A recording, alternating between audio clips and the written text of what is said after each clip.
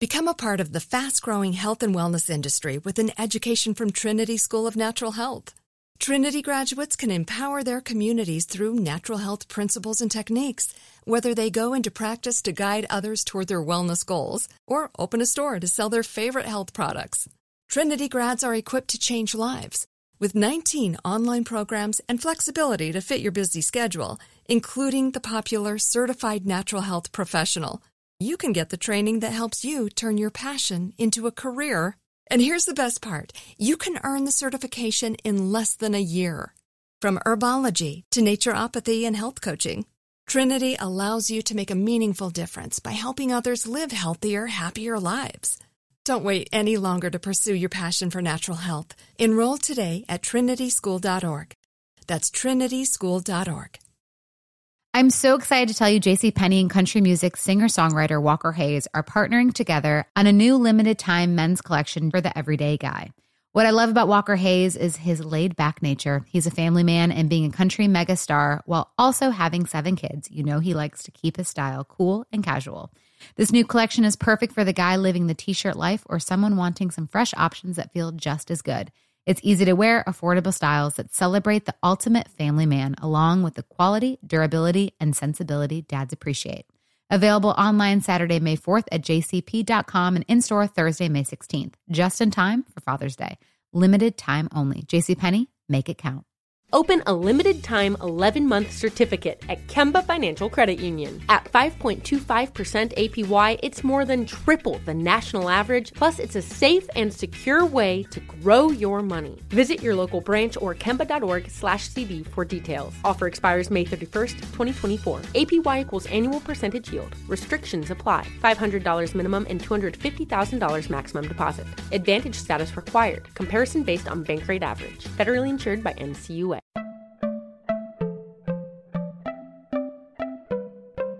Welcome to Money Making Conversations. It's the show that shares the secrets of success, experienced firsthand by marketing and branding expert Rashawn McDonald. I will know he's given me advice on many occasions, and in case you didn't notice, I'm not broke. You know he'll be interviewing celebrity CEOs, entrepreneurs, and industry decision makers. It's what he likes to do. It's what he likes to share. Now it's time to hear from my man, Rashawn McDonald. Money Making Conversations. Here we go. Welcome to Money Making Conversations. I'm your host, Rashawn McDonald. It's important to understand that everybody travels a different path to success. That's because your brand is different. The challenges you face in your life are different. So I guess let's just question everybody. Stop reading other people's success stories and start writing your own.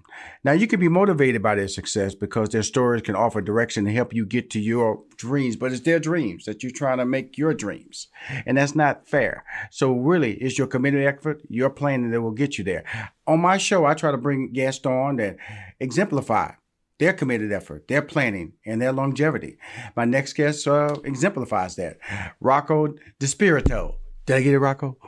You got it right. Perfect. 10 out of 10. He is a James Beard Award-winning chef, healthy lifestyle crusader, and #1 New York Times bestselling author who is dedicated to proving that healthy and delicious are not mutually exclusive. He was named Food and Wine Magazine's best new chef, People Magazine's sexiest chef, I like that part, was the first chef to appear on Gourmet Magazine's cover, America's Most Exciting Young Chef. He is hailed as the leading health expert and often called upon to speak at events, including the Partnership for a Healthy America Summit in Washington, D.C. DiSpirito regularly appears on nationally televised shows such as ABC's Good Morning America, CBS Talk, ABC's The View, and my friend Dr. Oz. Please welcome to Money Making Conversations, my man Rocco. How you doing, brother? Hello, Rashawn. You read the whole thing. I have to. The whole bio that they provided you with. Thank you very much. I would tell you something. You have a lot. I cut down because when you represent talents like Steve Harvey and Stephen A. Smith and work with, you give people their career credit, and you have a career. Yeah. Now you're an interesting guy because I hear the word healthy, I hear the word food. Now I'm just letting you know who you're talking to, Rocco. I'm a guy who has Krispy Kreme app on my phone. Okay, this is how you're talking to. Wow. I go to a restaurant. I get my dessert before my meal. Okay, I would come. I go, hey, can you give me the dessert menu? Of course, everybody looks at me crazy. That's great. I love that. Everybody looks at me crazy when I do that, Rock. I said, can you give me the dessert menu? Excuse me. It is crazy. It is crazy. You know that. Thank you very much. So I want to set the stage. Look at you. Look at the shape you're in. You got to tell people about what else you're doing to stay in such good shape. I want to set the stage for our relationship. You know what I'm saying? I don't want you to confuse. Yeah. I don't want to sell you like I'm doing something right in life. I enjoy life, but it's important that, especially, you know, I want to go real and funny at the same time. COVID has told us that we got to eat right, especially in the brown and black and brown communities. We've shown that the COVID-19 has overtly affected that. And weight loss and high blood pressure and cholesterol have always been enemies in the black community. And so that's one of the reasons why I wanted to bring you on our show, just because your book, and also we're going to talk about some things we're going to do by our Super Bowl time for nice eats. But I really wanted to talk about you as a brand and the reason why healthy eating and healthy lifestyle is so important. Yeah, so you're making fun of people who think about health, but I know you must be working out or balancing your behavior in other ways because you're in great shape. You look amazing. Obviously, you're in good health. So I'd like to know, before you let people believe that your Krispy Kreme app rules your daily life, what is it that you do to stay in such good shape? You obviously work out. Yes, I stretch. You watch other things that you eat, I'm sure. You probably drink a lot of water. You probably don't drink a lot of alcohol. You know, there's probably a few things you do in your life to stay balanced. I drink a lot of water. I drink a lot of water. I don't drink coffee or tea, not because it's negative, but I drink a ton of water. I don't eat early. If you know, I tend to want to stop eating at 6 o'clock in the afternoon. I'm not a big portion eating person. When I was younger, I was a big all-you-can-eat restaurant fan, but as you get older, you do less. And so I usually do 2 meals a day, and I eat a lot of nuts.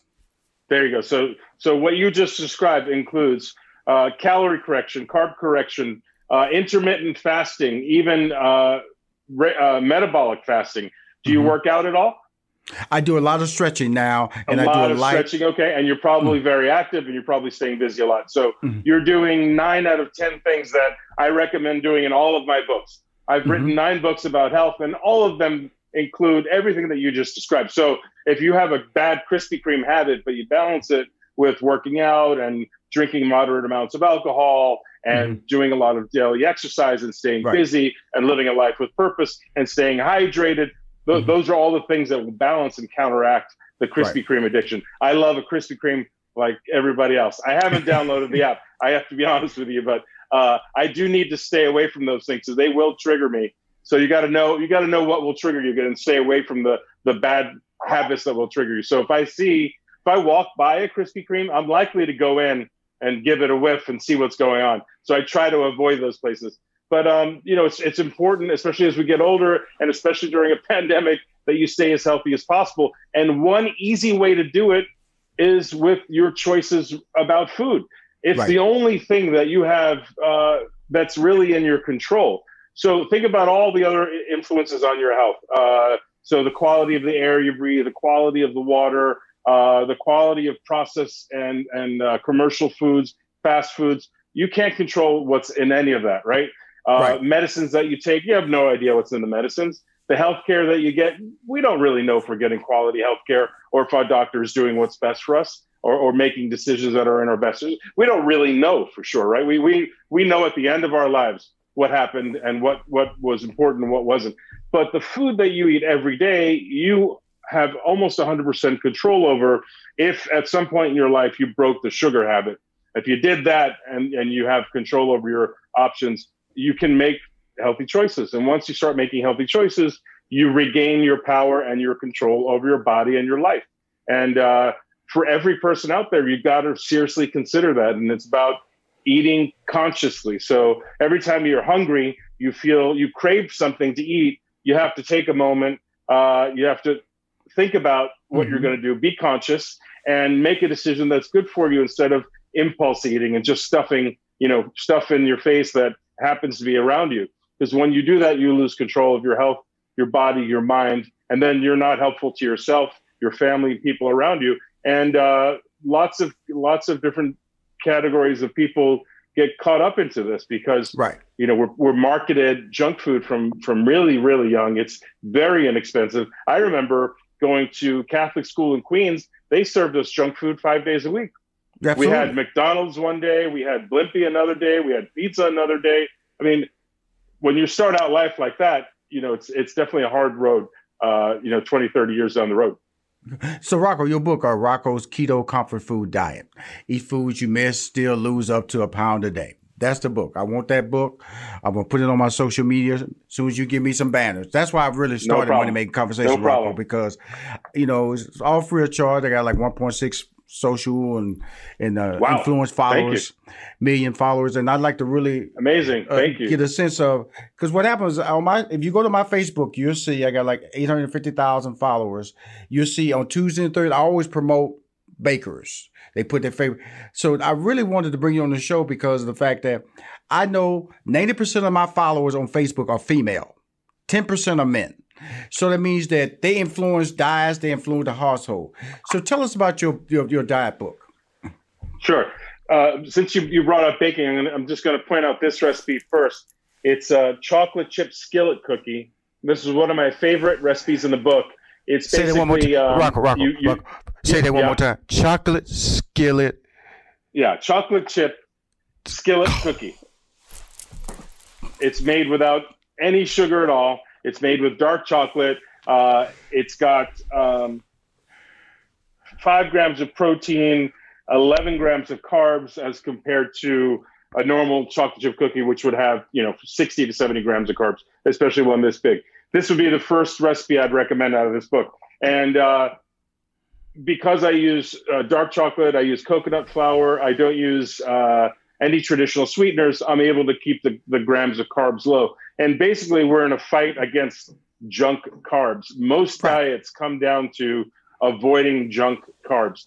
Unless you're an elite athlete or you run 5 miles a day, you basically need to avoid carbs. That's what it all comes down to. And that's what this book is about. It's a keto diet.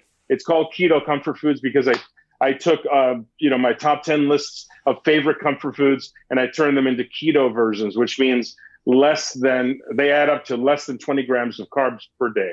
So if you eat 3 or 4 dishes from this book per day, you can be guaranteed that you'll stay in a keto diet, which is a low carb diet. We've all heard of low carb diet.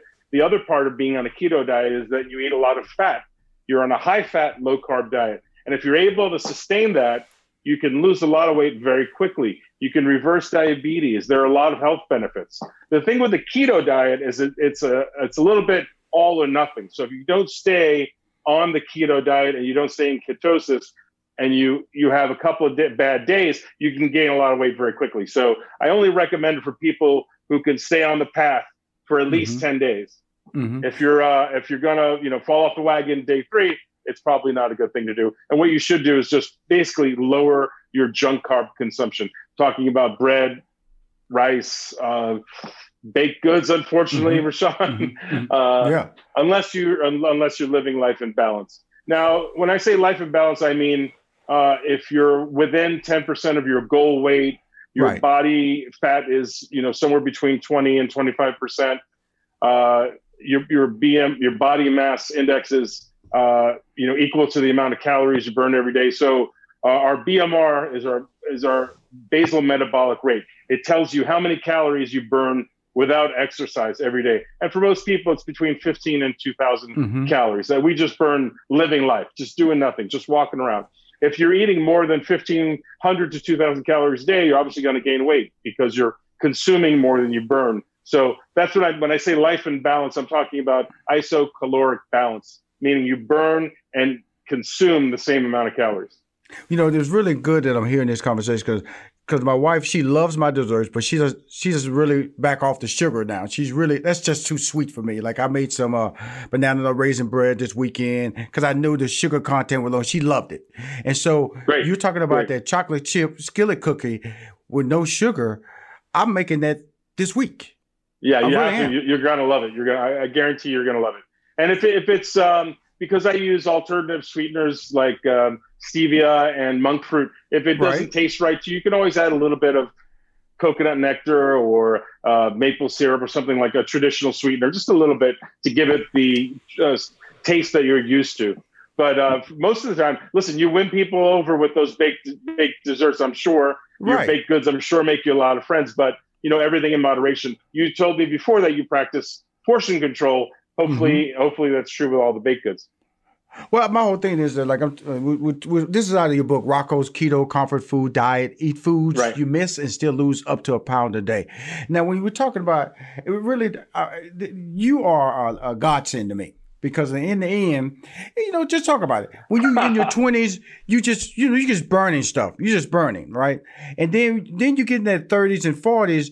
You start sitting more, you don't run as much, your natural activity loses. And that's when the weight gain comes about. And I say the godsend part about it is that you're telling me I can still enjoy what I eat, but in a healthier manner. And guess what? I am a disciplined guy, Rocco. I do have discipline in my, and I like to believe the people who follow me have that same discipline if I redirect them a little bit with your book guidance. Yeah. Listen, clearly you live a disciplined life. Look at what you've accomplished. There's no way you could get to where you are without waking up every day and going out there and hitting the ground with purpose, right? It's the same thing with your diet. The one thing we think that is not in our control is our diet and our health and wellness. A lot of people in America believe that is in the control of other people. It's not true. It's completely within your control. So if there's a little bit of conscious thought and impulse control, we learn impulse control either by getting in trouble or going to therapy, or you read about it in a self-help book, or maybe you heard Steve Harvey talk about it. I don't know, but everybody learns impulse control at some point in their life. If we apply it, like when you talk back to your mom and she smacks you because you didn't wait a second to make a better decision, that's another lesson in impulse control. And my mom did that a lot. But if you apply that to eating, you'll do yourself a huge favor, because most people, when they're making conscious decisions about what they eat, make better decisions. And also, if you cook at home a lot versus eating out, you'll make much better decisions than commercial food manufacturers will make for you.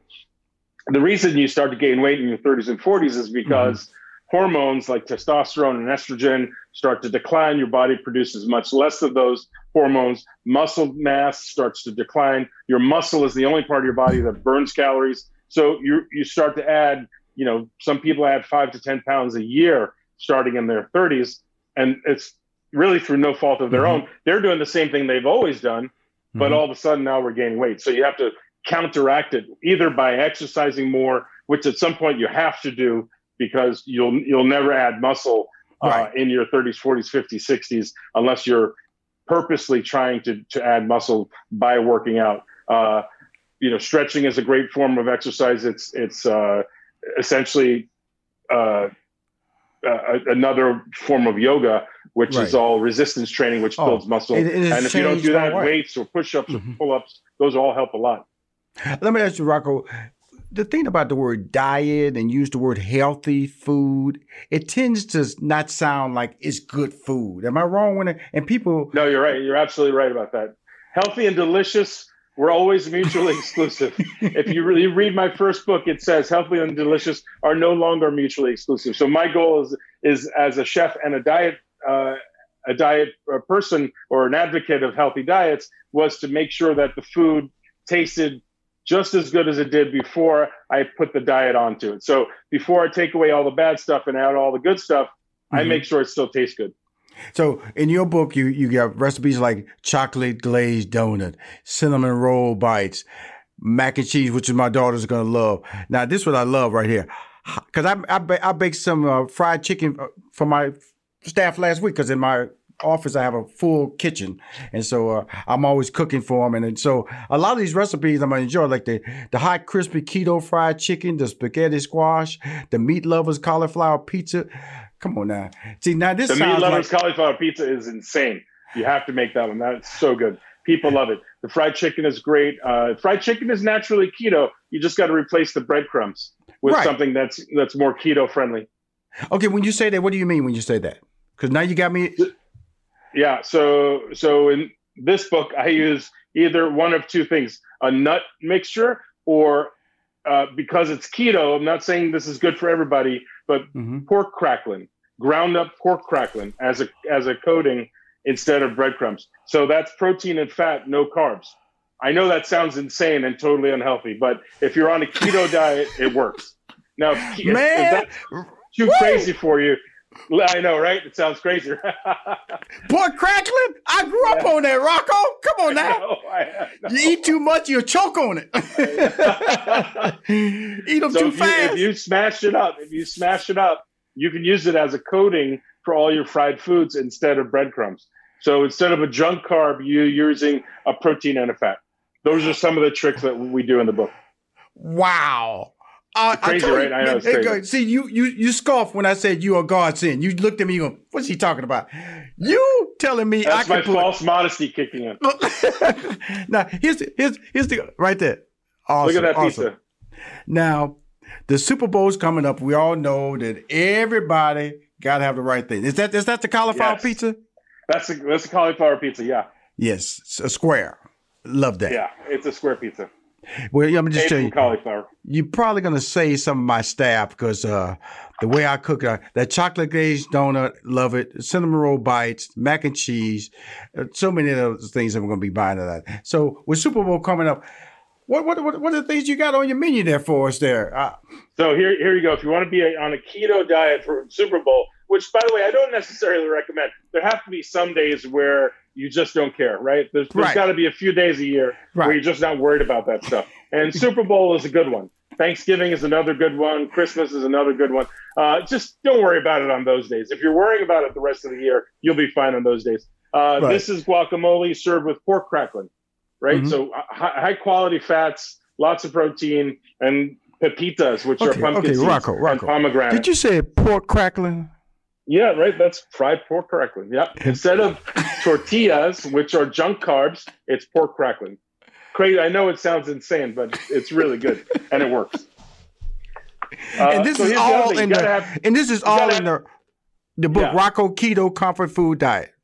Wow. Pork crackling. The other thing you have to have on Super Bowls is chicken wings, right? Right. Got to have chicken wings. So my recommendation for chicken wings comes from another book I wrote called Now Eat This, and it's basically Frank's hot sauce, butter, and just fresh chicken wings. That's the original recipe. So in the 80s, when I was in cooking school, I traveled to Buffalo, New York with my roommate who's from Buffalo, and I went to Anchor Bar and to Duff's, the two bars that claim to have originated the Buffalo chicken wing. And I learned the recipe from them, and that all it is Frank's hot sauce, butter, and fresh fried chicken wings. There's no flour, there's no sugar, there's no crazy stuff. That's all it is. 3 ingredients. Just try that for this Super Bowl, and I think you'll be very, very happy. And it's keto. Okay, so what are you frying in it? What's on it?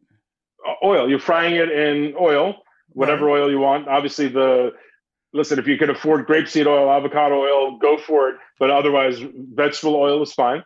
It's raw, it's dry, it's seasoned with salt and pepper. It's deep fried until it's crispy, about 10 minutes. And then it goes into a bowl with about 2/3 Frank's hot sauce, 1/3 butter. I like to use grass-fed butter if you can. And then you cover the bowl for a few minutes, toss it around. And that's the original recipe for buffalo chicken wings from Buffalo, from Anchor Bar. Wow. Yeah, so no flour, no dredging, no nonsense, no sugar, none of that stuff. Okay, now, the one thing I never hear people talking about is, I'm going to my heart now, desserts for Super Bowl. Snacks that, you can't be around there just, what would you recommend that you can grab and you can eat real quick, make real fast for Super Bowl weekend? So I have a flourless chocolate cake in this Keto Comfort book that I think is a fantastic go-to. You can make days ahead, leave it in the fridge. You mentioned monkey bread before. I love monkey bread, and I like to use pre-bought, like a dough in a tube. Like, I don't want to mention a brand, but you guys know what I'm talking about. Absolutely. You buy those biscuits and you pop them open, and then you assemble them like a tower so you can make it pull apart. I like that for the Super Bowl. I think that's fun. Pull apart monkey bread. Okay, but what are the ingredients with that? Is it brown sugar? I'll give you a recipe, but this is not a healthy one, by the way. This is conventional. This is conventional. I use white chocolate, maple syrup, bacon in mine. I just made it on Guy's Ranch Kitchen on the Food Network. It was delicious, and it'll be on air on the 31st of January. Actually, you'll be able to catch me making it, and I'll get you a recipe for it. But it's basically a white chocolate bacon monkey bread. I know it sounds awful, but it's really good. Rocco, you are I'm gonna tell you something, man. You're a man after my heart. Everything you're saying, I grew up eating. And then, but it sounds like I shouldn't be eating it now. But you said, Rashawn, trust me. This is the pork rinds, the crackling. I mean, crackling bread. I remember I grew up with that, 6-bedroom or a shotgun house. My dad, my mom, she had 9 kids. So we ate like that. Wow. That's what we ate. And so we enjoyed it. And so you're bringing back memories. And you're telling me you have I'm so a happy to hear cookbook. that. Rocco, you created a cookbook that I can get all this stuff and bring back my food memories. For sure. There's a lot of comfort food in there that I'm sure will bring back some memories. That was the way it was designed. That's why it's called the comfort food diet. The idea is you can eat the foods you love, still lose the weight, still manage the weight, and be happy, right? Because at the end of the day, we're not feeling happy and satisfied, and we don't reach satiety, which is hard to reach. You end up cheating on your diet. You end up messing up. You end up drinking too much or eating too many sweets, and it doesn't work. So you gotta be able to hit the spot, if you know what I mean. Well, I know what I'm going to do. I'm going to Barnes & Nobles and get your book today. I'm going to surprise my wife this afternoon with this book. It sounds amazing. Thank you so much. Rocco, here's the deal. I have a lot of chefs come on my show. I'm a fan of chefs.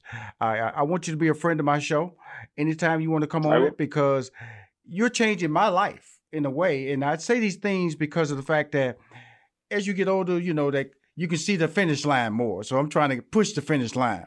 And but also more importantly, I want to enjoy life. But you're telling me, Rashawn, there's comfort food out there that you can eat. And if you do it right, you can still smile at the dinner table. Still, the word healthy, don't act like that's a death-defying term. And that's what you're saying. Rocco's Keto Comfort Food Diet. Eat the foods you miss and still lose up to a pound a day. And you say, at least give yourself a 10-day window. To try a keto diet, give yourself 10 days. 20 days would be ideal. 10 days minimum to see some big results. You'll see results the first few days, but give yourself 10 days of being 100% on the path. I'm talking about, 100% holy, no mistakes for 10 days, and you'll see big results.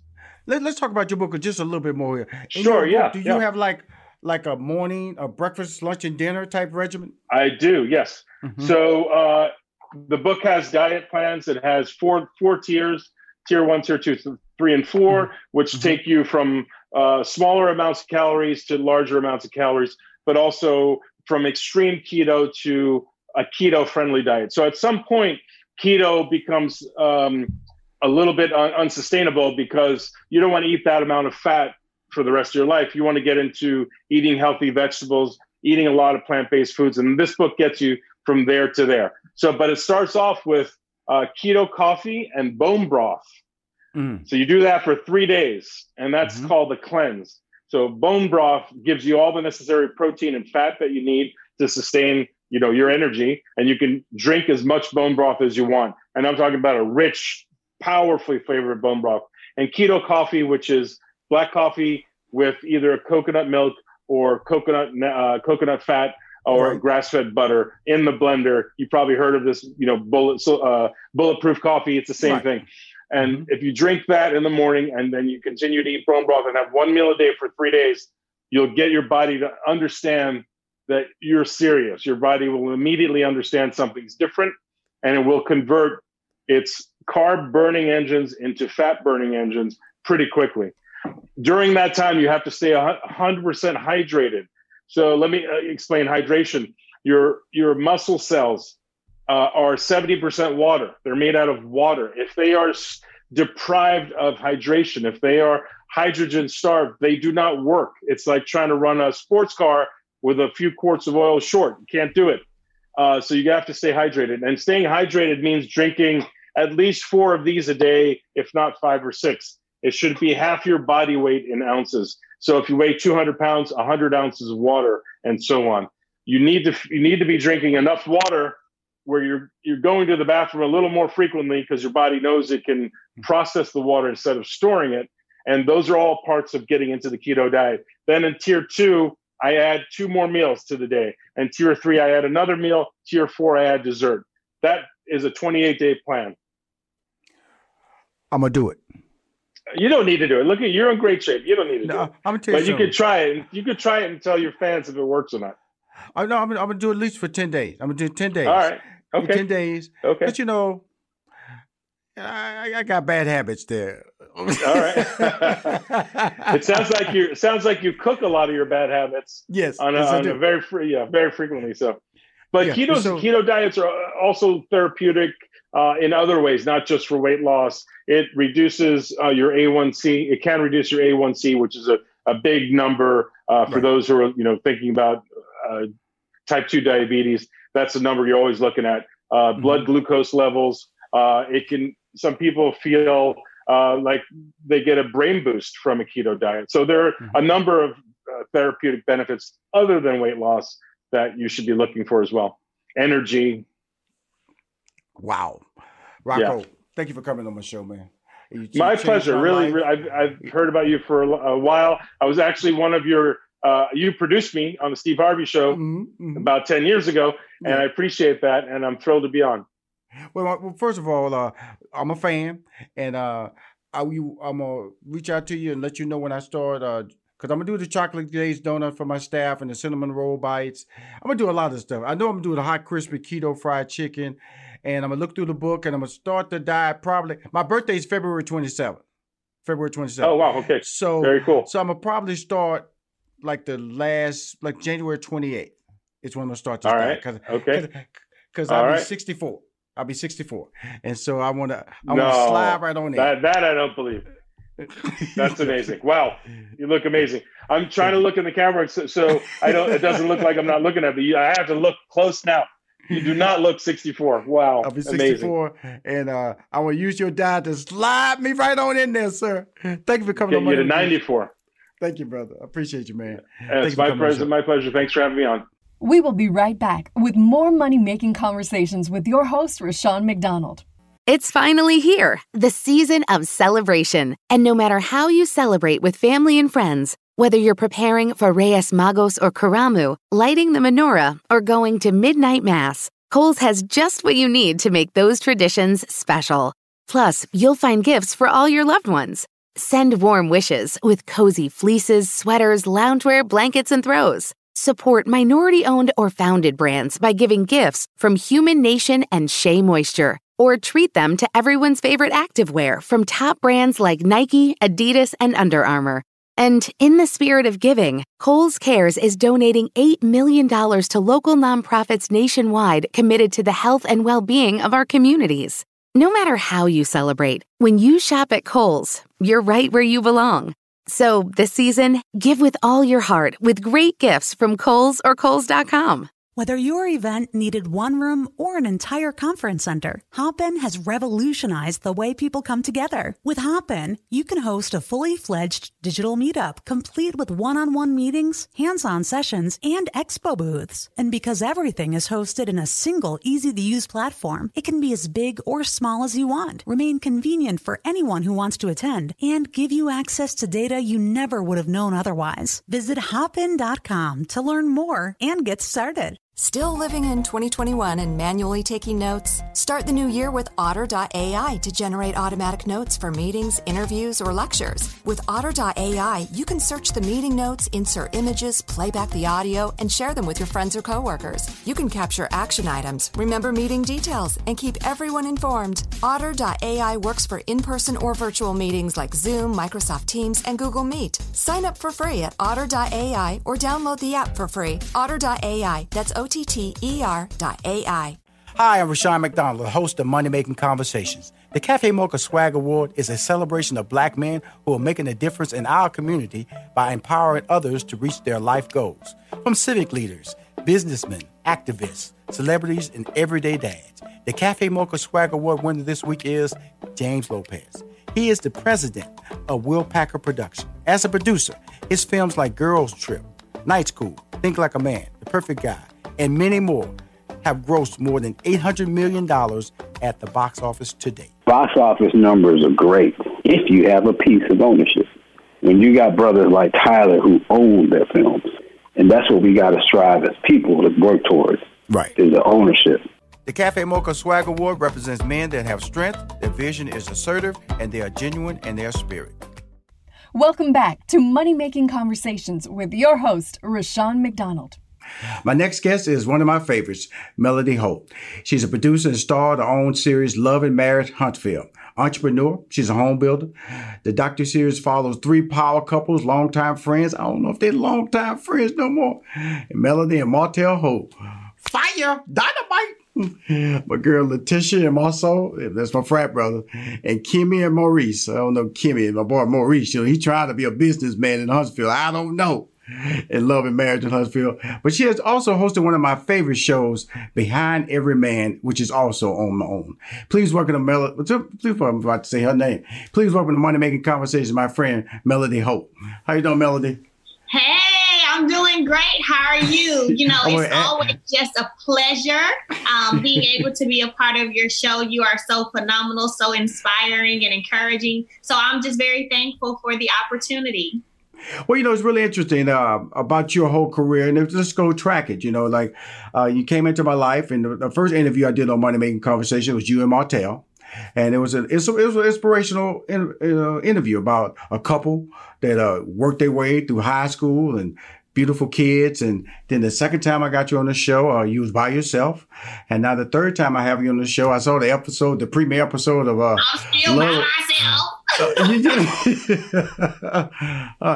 tell you something. After the episode, you gonna really be by yourself. After that premiere episode, you by yourself, child. You ain't kind of by yourself. You by yourself in a good way. Either while you're over there, I ain't trying to change it. Well, I understand because you know if you're a fan of the show, I'm a fan of the show, and you brought me into the series. You know, and my boy Carlos King, he created the executive producer of the series, very talented EP of docuseries type dramas. He has another series on called Bell Collective. But we're talking about Love and Marriage Huntsville. The question is, you know, this ain't a messy show. This is a show about watching an entrepreneur, watching a young lady. I still consider you very young, an entrepreneur minded. And it almost looked like a series where I got to see you grow as a woman, as a mom. And then the other half of you didn't want to see that same growth. Am I correct? So, you know, what I will say is definitely being a part of the Kingdom Reign family and being a part of Love and Marriage Huntsville, you know, you're absolutely correct in terms of the growth that you've seen. And that's really because, you know, as you go through things in life and you experience certain things, those are really the things that help shape and mold you to be who you are and who you're supposed to be. And that's really what my viewers have been able to witness the past few seasons, is me really going through one of life's biggest challenges, when one of the, you know, supposed to be strongest bonds is broken and disconnected, and what it looks like to maneuver through those type of waters. And so that is how you guys have been able to really, you know, as you say, have seen me grow because you watched me go through something that a lot of people can't even go through behind closed doors, and I've had to live it out loud publicly. So it's been a little bit different. What I will say, you know, when it comes to, you asked about my, you know, Martell and that support and that growth, what I will say is that there was a time in our marriage, in our life, you know, I'm not going to sit here and act like we had a whole bunch of years of some terrible marriage, because that's just not the case. We had a beautiful union, beautiful time, beautiful, you know, family, children, a real friendship. Definitely. You know, we were definitely great friends. And so I will say in that there was a time when he definitely pushed me and motivated me and really, you know, stood with me with some of the things I wanted to do. Right.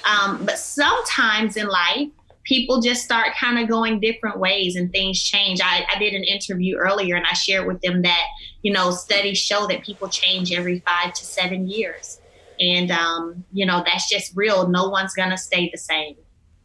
You know, really, because I care about you a lot. You know, I have 6 sisters, so I consider you one of them 6. 2 of them passed away, so I'm asking you to fill in one of those slots in my life because I believe in you. And when I watched the show, especially the premiere episode this season, you know, I was pained a little bit because I could, you know, we watching you on TV play out some emotions, especially when Martell talking about he going to custody of the children, and you really lit up the room because you weren't going to let this act like this. Even sense of a possibility. These are 4 beautiful kids that you've delivered to the world. And then earlier in the episodes, by the way, she show off her little body, Just embarrassing everybody in the nation. She had dropped 4 kids coming around the corner looking like she's like a fresh out of high school body. So we ain't going to talk about that. Let's go back to that emotional. I just had to throw that out there and like step on her because that was unfair. That was unfair, Melody. Like you have seen a little bit more than I have seen. Just know that. Well, I don't care. I said she come around the corner. Poor Destiny, she like just dropped one. Destiny like, woo! My goodness, girl. Well, you know, what can I say? It's time for me to show the world what's going on with Melody Holt. Okay? And then we go forward. You know, you're back, you know, because you was in Atlanta with your brother. Yeah. Hanging out in the back, you know, drinking a little wine, trying to get your act together for 2 weeks. And then now the reality is back. You're in the house with a man who, let's say you don't trust, with children that you love, that you bore. Like you said, you're not here to talk about like this relationship was a bad relationship. But when he says the possibility that he wants to get full custody of the kids, you lost it. Yeah. You know, it's one of those things where I think for most parents, when it comes to your children, that's one thing you just really don't play about, no matter who it is, obviously. And so we all have those triggers, certain things that trigger us. And unfortunately, a lot of times people know what your triggers are. That's right, the bad thing. And so for me, when it comes to being a woman of many hats, being an entrepreneur, being a mom, being a wife, all of those things, you know, me being able to fully engage in all of those roles was one of the things that was a problem in the marriage. And one of those things that was somewhat I would say he tried to use against me at times. And that was when it came to the kids. And so for him to make a statement like that, despite knowing deep down that I'm really wearing all these hats very well. Like my kids are very well taken care of. We do vacations, we do trips. They've been out of the country. Hell, I hadn't even been out of the country when I was their age. Okay. So it's like, don't play with me with that. And in the show, but the series as I see, because, you know, I can't wait till the next episode and the next episode out there. Because really it's about watching on this show, it's about motivation. It's about people overcoming fears, people walking in the darkness, walking into the unknown. And that's why I stand on this a little bit, because I want a lot of people to hear this, because a lot of people don't go to the next level in life because they fear change. They fear the unknown. They fear the what if. What if it's not something I expect? And you're doing a courageous thing with your life, because this is bigger than the television show to me, because it's about you. Because when the lights go down or cut off, you really living the life that we're just getting little bits and pieces of. With that being said, what's the next path for Melody? What's the next what now? Path for you in career planning? Because, you know, I call you sometimes, you say, Rashawn, I got people in LA, I got people in Huntsville, I got a team around you. Because, you know, I'll be talking to you, every time I talk to you, you know, it's more advancement in the various business ventures, more opportunities that you want to engage in, and you surround yourself with a much stronger team that allow you to win. So talk about that. And you know what, it's so funny that you mentioned a team and just, you know, the people that you have around you. I feel like, you know, you can't do anything alone in life, period. You've got to have a team who believes in you, that supports you, that pushes you even on the days when you barely can push yourself. And I'm so thankful and blessed that I have been surrounded. You know, God just placed the right people in my life at the right time. You know, I can speak all the way, you know, to my management team. As you said, you know, I have, you know, a team in LA, I have a team in Atlanta. And when I look at the time that they came into my life, and they're older than me. And that's another thing. It's kind of crazy because it's like I'm 35, but God has surrounded me with people who are older than me and who have so much wisdom, you know, and that wisdom comes from their own life experiences. So when I hear their stories of things they've experienced and that they went through early on in life and what I'm going through right now, I know that it was a divine connection and meant for them to be in my life.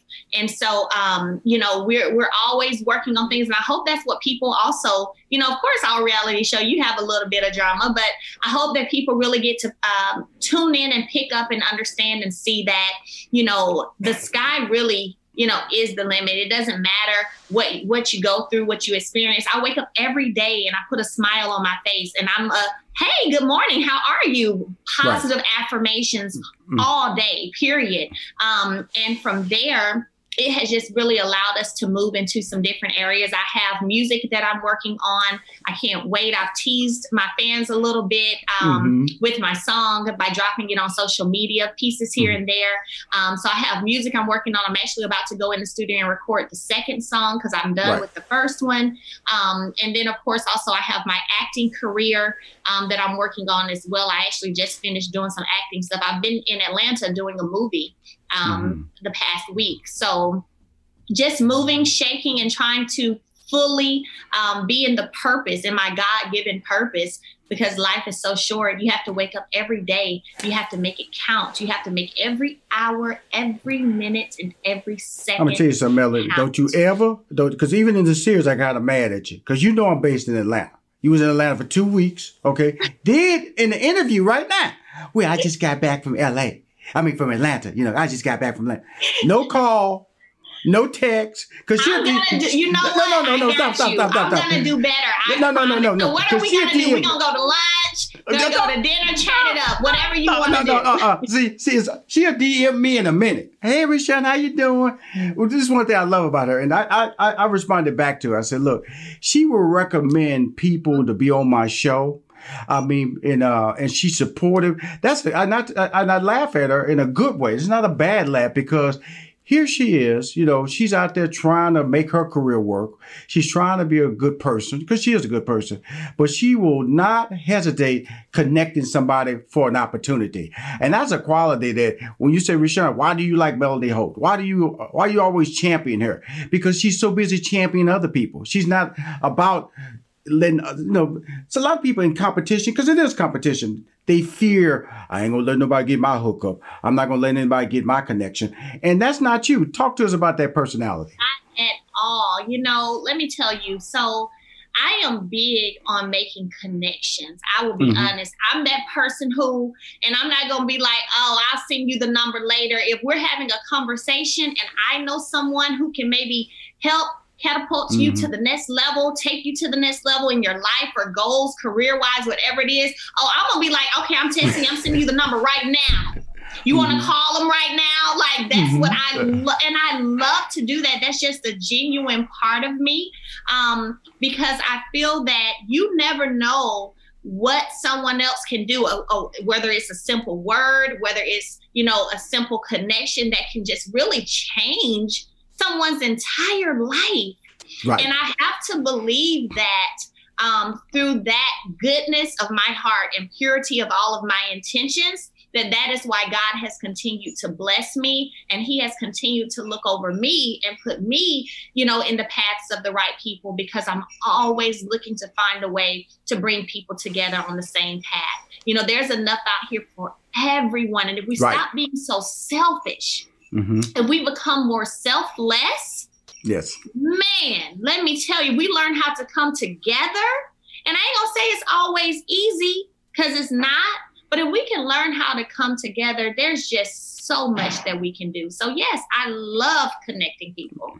And you do a great job of it. Now, before I go on to the series Behind Every Man, I want to talk about the other characters on the show. I shouldn't say characters, other couples, other people, because it's gotten more expansive on the show. You know, we see more of, in this season, we saw more of Kimmy and Maurice's son. And then, of course, Tisha, they got the cigar place Black.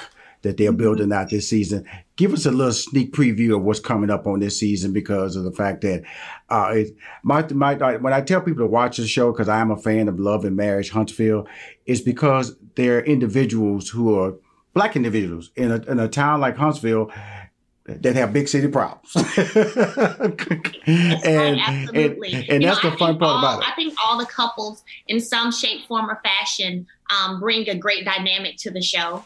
And I feel that, you know, this season, you guys are going to be able to see more business moves taking place, which is something I'm very proud of, because, you know, I don't think anyone goes into reality TV hoping that there will be drama. It's just kind of one of those things that can end up happening because life. And, you know, so when you imagine being put in situations where maybe you would have avoided that person for another month or two because, you know, you kind of ain't feeling them right now, then you see them instead in a day. So sometimes those emotions may still be up. So, you know, that's the piece that brings the drama in. But I'm looking forward to our audience really seeing, you know, especially with the climate of the economy and where we are as a culture, as people, where we are as a country right now. I think it was important to show unity and how despite differences, despite, you know, difficulties within the friendships or the relationships,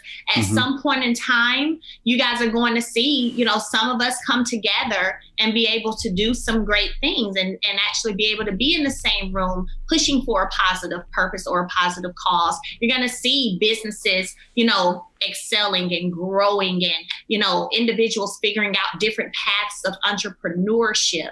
And so those are the things that I'm really looking forward to being displayed and shown this season. And it's showing a lot. The great thing about it now, your masterclass, which I saw, it was kind of like born out of COVID. COVID-19 created a lot of creative approaches to us. Tell everybody about the masterclass that you did this summer. It was outstanding, by the way. So HPA, Holt Preservation Academy, that is my baby. Matter of fact, I have a class tonight. So what I do is I've had the, you know, I just say it's a complete blessing and opportunity to actually, now it's about 180 since June, about 180 individuals. I've been able to help them become entrepreneurs and start businesses in property preservation, which is a multi-billion-dollar industry that has been a white, male-dominated industry for a very long time. Most of my students, however, have been African-American women. And so what I have been doing is, you know, having weekly meetings with them, one-on-one calls with them, helping them set up their LLCs, their business checking, teaching them the game about this industry, and helping them get contracts, meaning when they get contracts, they start receiving work from the banks and they get paid as they complete those work orders. And so you know, it was, like you said, born out of COVID. My first class started in June of 2020, and it has been phenomenal. I'm very thankful to God for, you know, for that whole avenue being open for me. We know when God gave you is the ability to talk, because you can talk. That's why to me, you know, you always tease you about that. You know, y'all don't know. Me and Melody, we be talking in that little direct DM and all that. Finally, I went, girl, give me your number. I'm tired of all this DMing back, because just DMing like texting her. I said, and so. It was funny though that you say that, because earlier, like I said, I did an interview earlier today, and they said to me, oh yeah, your manager said we're gonna enjoy our interview. We're gonna enjoy it because you love to talk. I said, oh, it sounds like she tried to throw a little side jab up in there. I'm going to make sure I call her when we get done. Now, here you go. Well, see, I know jabs, you. But no, I am very vocal. And that's why I love talking to you, because, you know, there's a journey, and I will never, ever stop you from your dreams. I will always encourage you. I always will support you. I always will push you to the next level, because I know there are only greater opportunities. You're at the right age to start discovering yourself and pushing those dreams, because a lot of people wait till they're 40, 50, or I'll wait till my kids graduate, or I'll wait till they get out of college. All that wait. And that's not your DNA. And that's what I love about talking to you. And I encourage people who listen to these shows, when I get a person on the air like you, listen to what she's saying. Listen, you know, there are setbacks in her life there, but she don't let that become a champion. Talk about that. I will say that, so I got married when I was 22, and you have this whole thing planned out of what you think your life will be. I don't think anyone gets married expecting or hoping for a divorce to happen. You think that that's your forever, and you think that that is how your life will be. And so for me, I went from feeling like I had everything together. I had these beautiful children. I had anything I wanted to get, I could go get when I wanted to. I had my husband. We had these businesses. We're being able to travel and go whenever we want to. And then boom, just like that, there's a change. Right. And so at first, of course, the heartbreak and the disappointment and the tears and the depression and all of those things that come with, something as major as infidelity hitting your marriage. I went through all of that.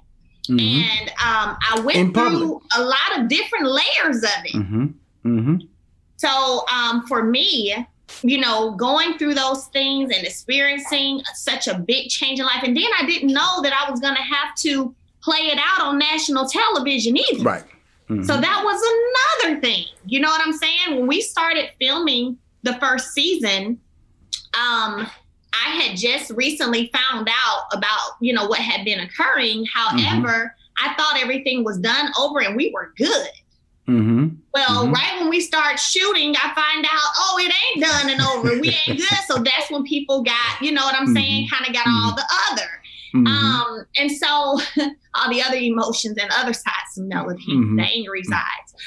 But, I didn't expect that was something that was going to be played out on TV. I didn't think that was going to continue to be a part of my life story, my marriage story. Right. And so now here I am, going through a divorce with 4 children, and trying to make sure that I'm taking care of me and keeping myself together, but then also making sure that I'm, there for my kids and helping them to keep it together too. And at the same time, still refusing to allow the choices of someone else to affect my purpose and the goals that I have set for myself. So it's a lot, and it's a lot of moving pieces. But let me tell you, I just get up every single day and I start moving those pieces. Absolutely. On Saturday night, you can see her series. I'm going to call it your series, Love and Marriage Huntsville. That's why I watch. I'm just telling you what Sean watch. Okay, on Saturday night, I'm not just watching everybody on the show. I watch my girl Melody. Now, guess what? It ain't going to be this Saturday. It's going to be back-to-back Melody Holt. Now, I'll tell you something. Melody Holt kind of night. That's what we going to have. Come on back 2-hour block. Behind Every Man. I'm going to just let everybody know. See, Carlos King makes me mad now. This is his series, right? Is this Carlos King? See, he got me mad, see. Because, see, I watched this series that you're hosting, and I'm mad. I'm going like... He thought of this, Why? Huh? Because it's such a beautiful series, because I got 6 sisters. So why did I think of this? Because, you have the boy Kurt Franklin and his wife Tammy on the show. You have the wife of Wyclef Jean on the show. You have the wife of his mom. I didn't even know that Neo was married. Seriously, I didn't even know he was married. And I was like, that Neo, he married? He's on the show, and it's like DJ Envy and her wife, but it's the wives who are the stars of the show, Behind Every Man. How did you become a part of this series? And one thing I'm going to tell you the truth about. This is an engaging series, well done. The women, you get a personal journey about them. It's not a series that they're trying to hook you in with a famous husband. No. It's about these women, how they have survived physical drama sometimes, abuse sometimes, near life death experiences sometimes, and each one of them have survived, and they've come into the lives of these famous men, helped them to be successful along the way, and they have sustained longevity in their marriage and blossomed into a loving relationship. How did you get involved Behind Every Man? Well, that's why it's so important to speak out loud your goals and your dreams and speak those things into existence. And so, I've shared with Carlos a long time ago, my goals in terms of hosting and acting and things like that. And so when the opportunity came and, he was awarded the opportunity to do Behind Every Man, he reached out to me. He said, "Hey, so guess what?" And I'm like, "What?" And he was like, "We're going to do another show. This is what it's going to call. And we want you to host." I'm like, "What? Really? Are you serious?" And so, it went from there. And it was something filmed during the pandemic. So, of course, we had different parameters. Of course, we would have loved to have had it where, I could have flown into different places and actually sat down in person with these individuals. But we've got to be safe. So we still made it happen and made it, made it work. And for me, when he called me that day, I'll never forget. And he had his other producer, Angela, on the phone as well. I teared up when he shared with me what Behind Every Man would be about. And here's why. I'm big on women empowerment. Right. I'm big on strong women and women, just coming together and really pushing one another and being able to be authentic and transparent and share your journey, share those, we love the glamour. We love to show off the Rolls Royce, the Lamborghinis and all this thing. However, right, being able to show the times that weren't so good and talk about that, which is what really helped you move to the next level. I love when people can be transparent. I think that's the reason that a lot of people connect with me on Love and Marriage Huntsville. So when he shared that with me and I heard what it would be about, I just literally teared up. I said, wow. It was just something within me, and I'm big on intuition and being led by the Spirit. And there was just something within me that was like, yes, this right here is God sent for you. It's amazing. Me experiencing what I was experiencing in my marriage and knowing that, it wasn't going to be too much longer before it wasn't, I wasn't married anymore. It wasn't about that. It was about what I love to do, shine a light on other women. Like, I do my Mimosas with Melody event. I always award Women on Purpose Award, Still I Thrive Woman of the Year, and all these different things. And so any way that I can just really shine a light on women who are doing some amazing things, that's what I love to do. And so this was this was perfect, and it was truly an amazing experience. Well, I'm gonna tell you, I'm a fan. I get to see you back to back. Hey, Melody, I want a back to back Melanie Holt Saturday on network, because you're gonna do it. You're gonna do it. Oh yeah, we owning it over here on there you go. The thing about it is that I'm so proud of you, and I watched this journey. When I say that I'm sincere, and I know you do a lot of interviews and watching you grow, and like I said, I've seen this journey play out, and when you come on my show, we can have honest conversations. And only negative in your little book is you come to Atlanta and you don't come see your boy, okay? Because I bought a new building. Let that happen again. How about that? I'm saying I bought a new building. I got to show y'all. You got to take a picture about my new business sign, all that stuff. I got to get some of your shine on my building, okay? Let's do it. Absolutely. Well, I won't hold you, but again, thank you again. Anytime your flyer come out, I got to promote you this weekend, and your sorority member and all that good stuff, and girl, keep winning, and I got your support, and your brother here. You can tell your brother to call me. We're a little tired behind. He in Atlanta himself, Yes, he ain't got nothing to do. Yes. Absolutely. So that'll be great, and I love you. Already know I love you. Thank you for, you're always opening your doors and opening, but just being welcoming with me coming in on the show. I appreciate that so much. It's kind of like you said, sometimes there are just those God-given connections. And I feel like from the first interview, you've been what you're saying that you are. You've been encouraging. You've let me know multiple times that I have your support, and I really appreciate that. And I love, we have to pull strength from one another, especially when we're going through different, difficult times. It's so important for us to pull strength from one another. And my fans, the viewers of Love and Marriage Huntsville, everyone has been my family. My management team, everyone has just been so amazing. And I know I wouldn't be where I am right now if it wasn't for all of you. Awesome. Well, she's the star of a Saturday Night on the OWN network, Love and Marriage Huntsville, and, Behind Every Man. Wow. That's my show. She's the star, Melody Holt. Melody, thank you for coming on Money Making Conversations again.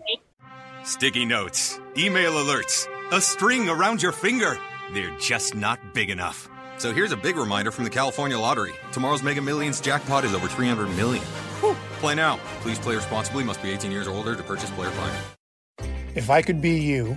And you could be me. For just 1 hour. If you could find a way. To get inside each other's mind. Walk a mile in my shoes. Walk a mile in my shoes. Walk a mile in my shoes. We've all felt left out. And for some, that feeling lasts more than a moment. We can change that. Learn how at belongingbeginswithus.org. Brought to you by the Ad Council. Walk a mile in my shoes. Look through your children's eyes to see the true magic of a forest. It's a storybook world for them. You look and see a tree. They see the wrinkled face of a wizard with arms outstretched to the sky. They see treasure in pebbles.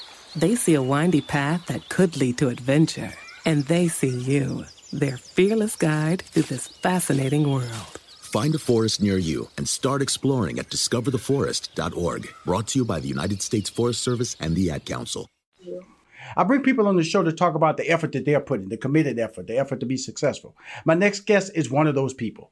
Her name is Christina Anthony. We already talked a little bit. She's based in Los Angeles. She's from Chicago by way of East St. Louis. So we're going to talk about that because I was a traveling stand-up comedian. So I've been in St. Louis, I've been in Chicago, and I've definitely been in Los Angeles. She's a multi-talented actress, writer, vocalist, and comedian.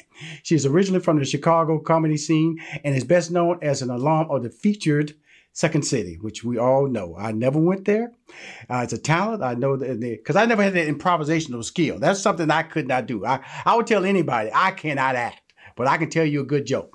She's 3 times an award-nominated sketch performer and performed thousands of shows for Chicago audiences. Currently, Christina is a series regular on the ABC's Mixed-ish, a Blackish spinoff. Christina currently stars as Aunt Denise on ABC's series, returning for its second season on Tuesday, January 26th, what you call regular check of this year, 2021. Please welcome to Money Making Conversation. She looks like a diva to me. She says she does stand up, but she got that diva look down pat, y'all. Please welcome Christina Anthony. Hey, Rashawn, thanks for having me. Well, I'm telling you something. Let me say a multi-talented actress, writer, vocalist. We can stop right there. Right now, you look like you about to bust out with a good old, I'm telling you. You know what? That's really how I got my start, was doing musicals in Chicago. I really got my start there. I wouldn't say I love to do musical theater, and I've worked off Broadway in New York. But where I really found my groove was like that funny part in the musical. Right. And I would remember I would go to auditions or I would be in a show and they're like, look, we need to work on this dancing for sure. You need to practice. But the singing, everybody can get better at that. But the comedy, they're like, you have this down. And eventually I found my But the dancing though. They say you couldn't dance.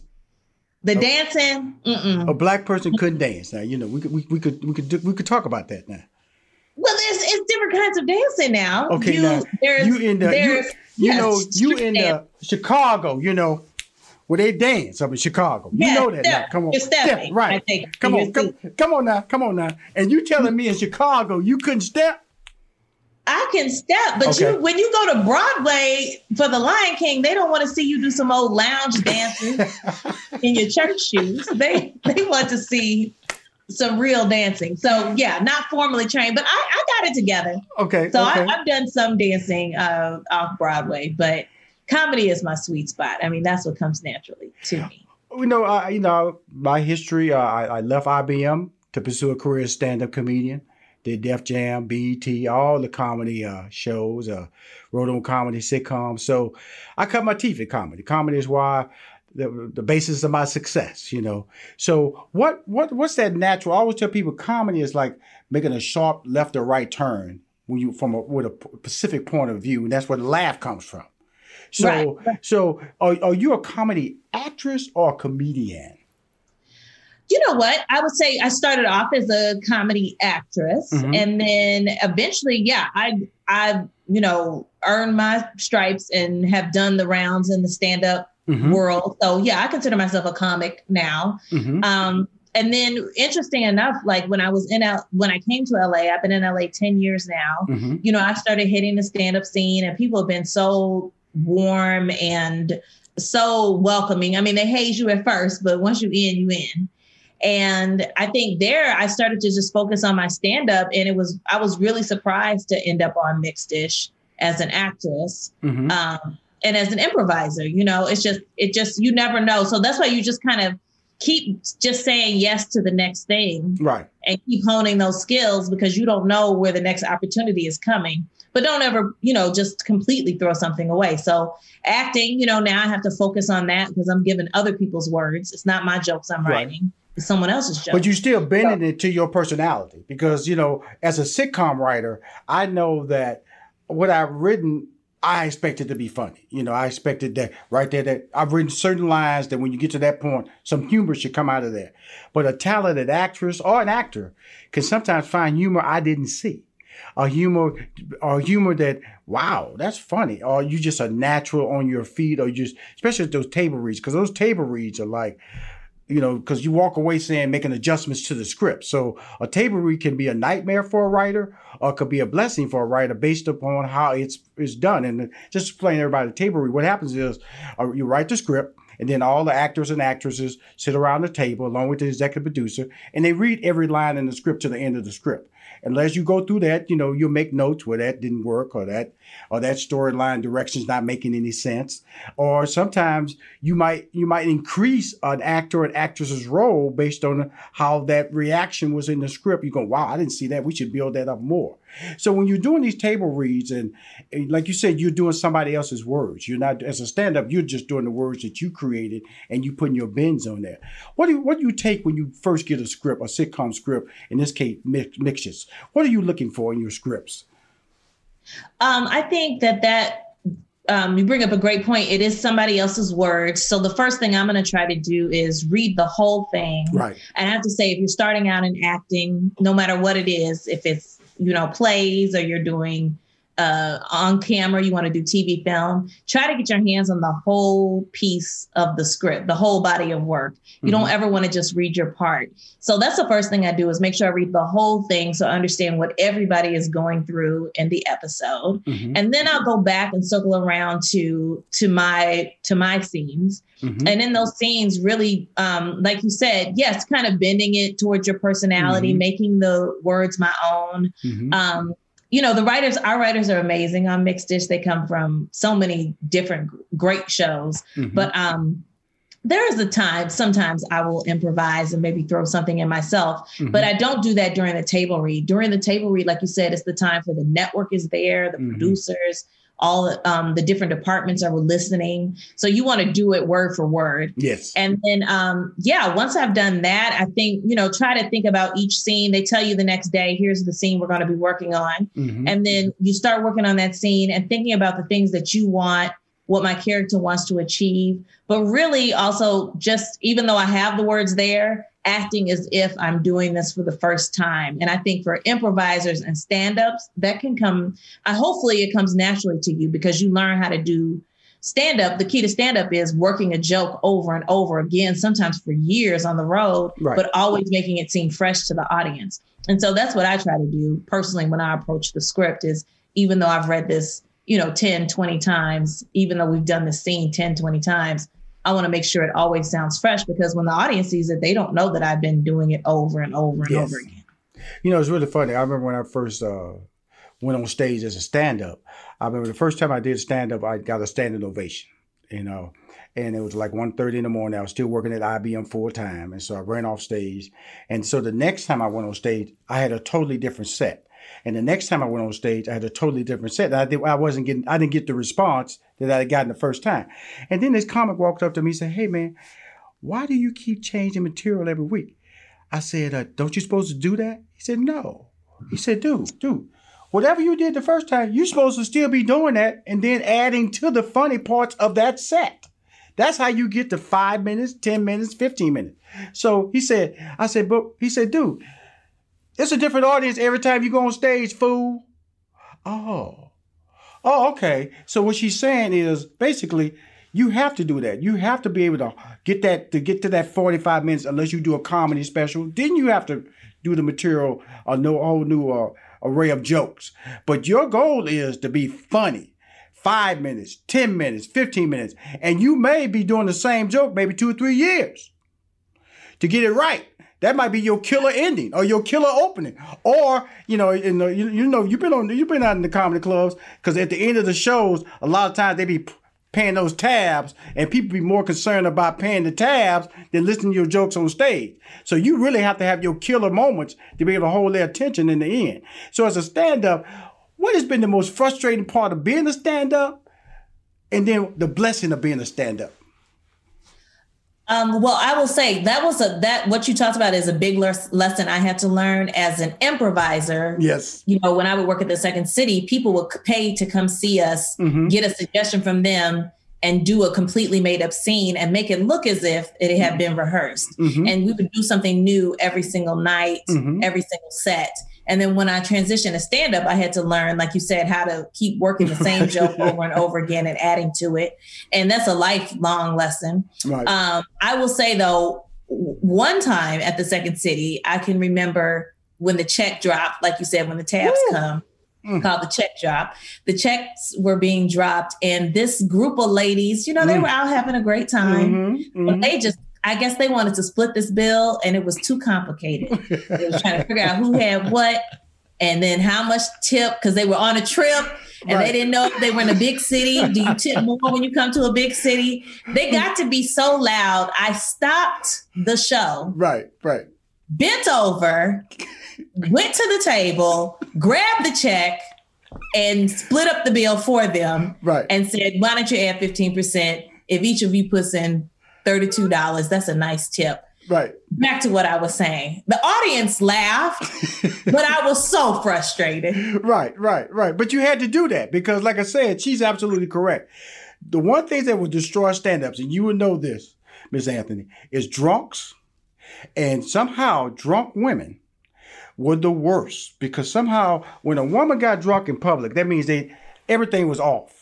They didn't care about nothing. They would be the worst people. Let it loose. Yeah. Oh my God. A drunk woman at a comedy club was the worst because you can't tell them nothing. Once they've acknowledged that they're drunk in public, you can't shut them down. You can't get them out. Keep your hands. I don't care if you're white or black. I'm talking about it don't matter. A drunk woman, period, at a comedy club is a natural disaster to try to gain control of them. You're either going to kick them out or you're just going to kick them out. There's one option there. Well, I'm going to say drunk people, period, can be a disaster. I've been there on both sides. People who talk, yes. People who talk, it's a struggle. But that also, as the performer, that's an indication to you. Go back and work on this material. Right. Tighten up that joke. Right. Sometimes you can be I will say I only did that one time where I broke out and just was like, let me just talk to y'all for a second. But I will say that means you need to tighten something up. It's not funny. You need to or move more quickly and then later go back home and work on that, put that down. And also if somebody comes to you afterwards and is like, hey, can I make a suggestion? Can I give you something? Right. Be open to that too. Because other comics are watching you and it's so helpful. You can't kind of be outside of yourself. Because in the moment you feel like, the crowd was ganging up on me. Right. But other comics, if they really respect you and they like your work, they'll come up to you afterwards. And I say receive it in the spirit it's given. Right. Well, the interesting thing about your career is, like I said, you could act. I can't act.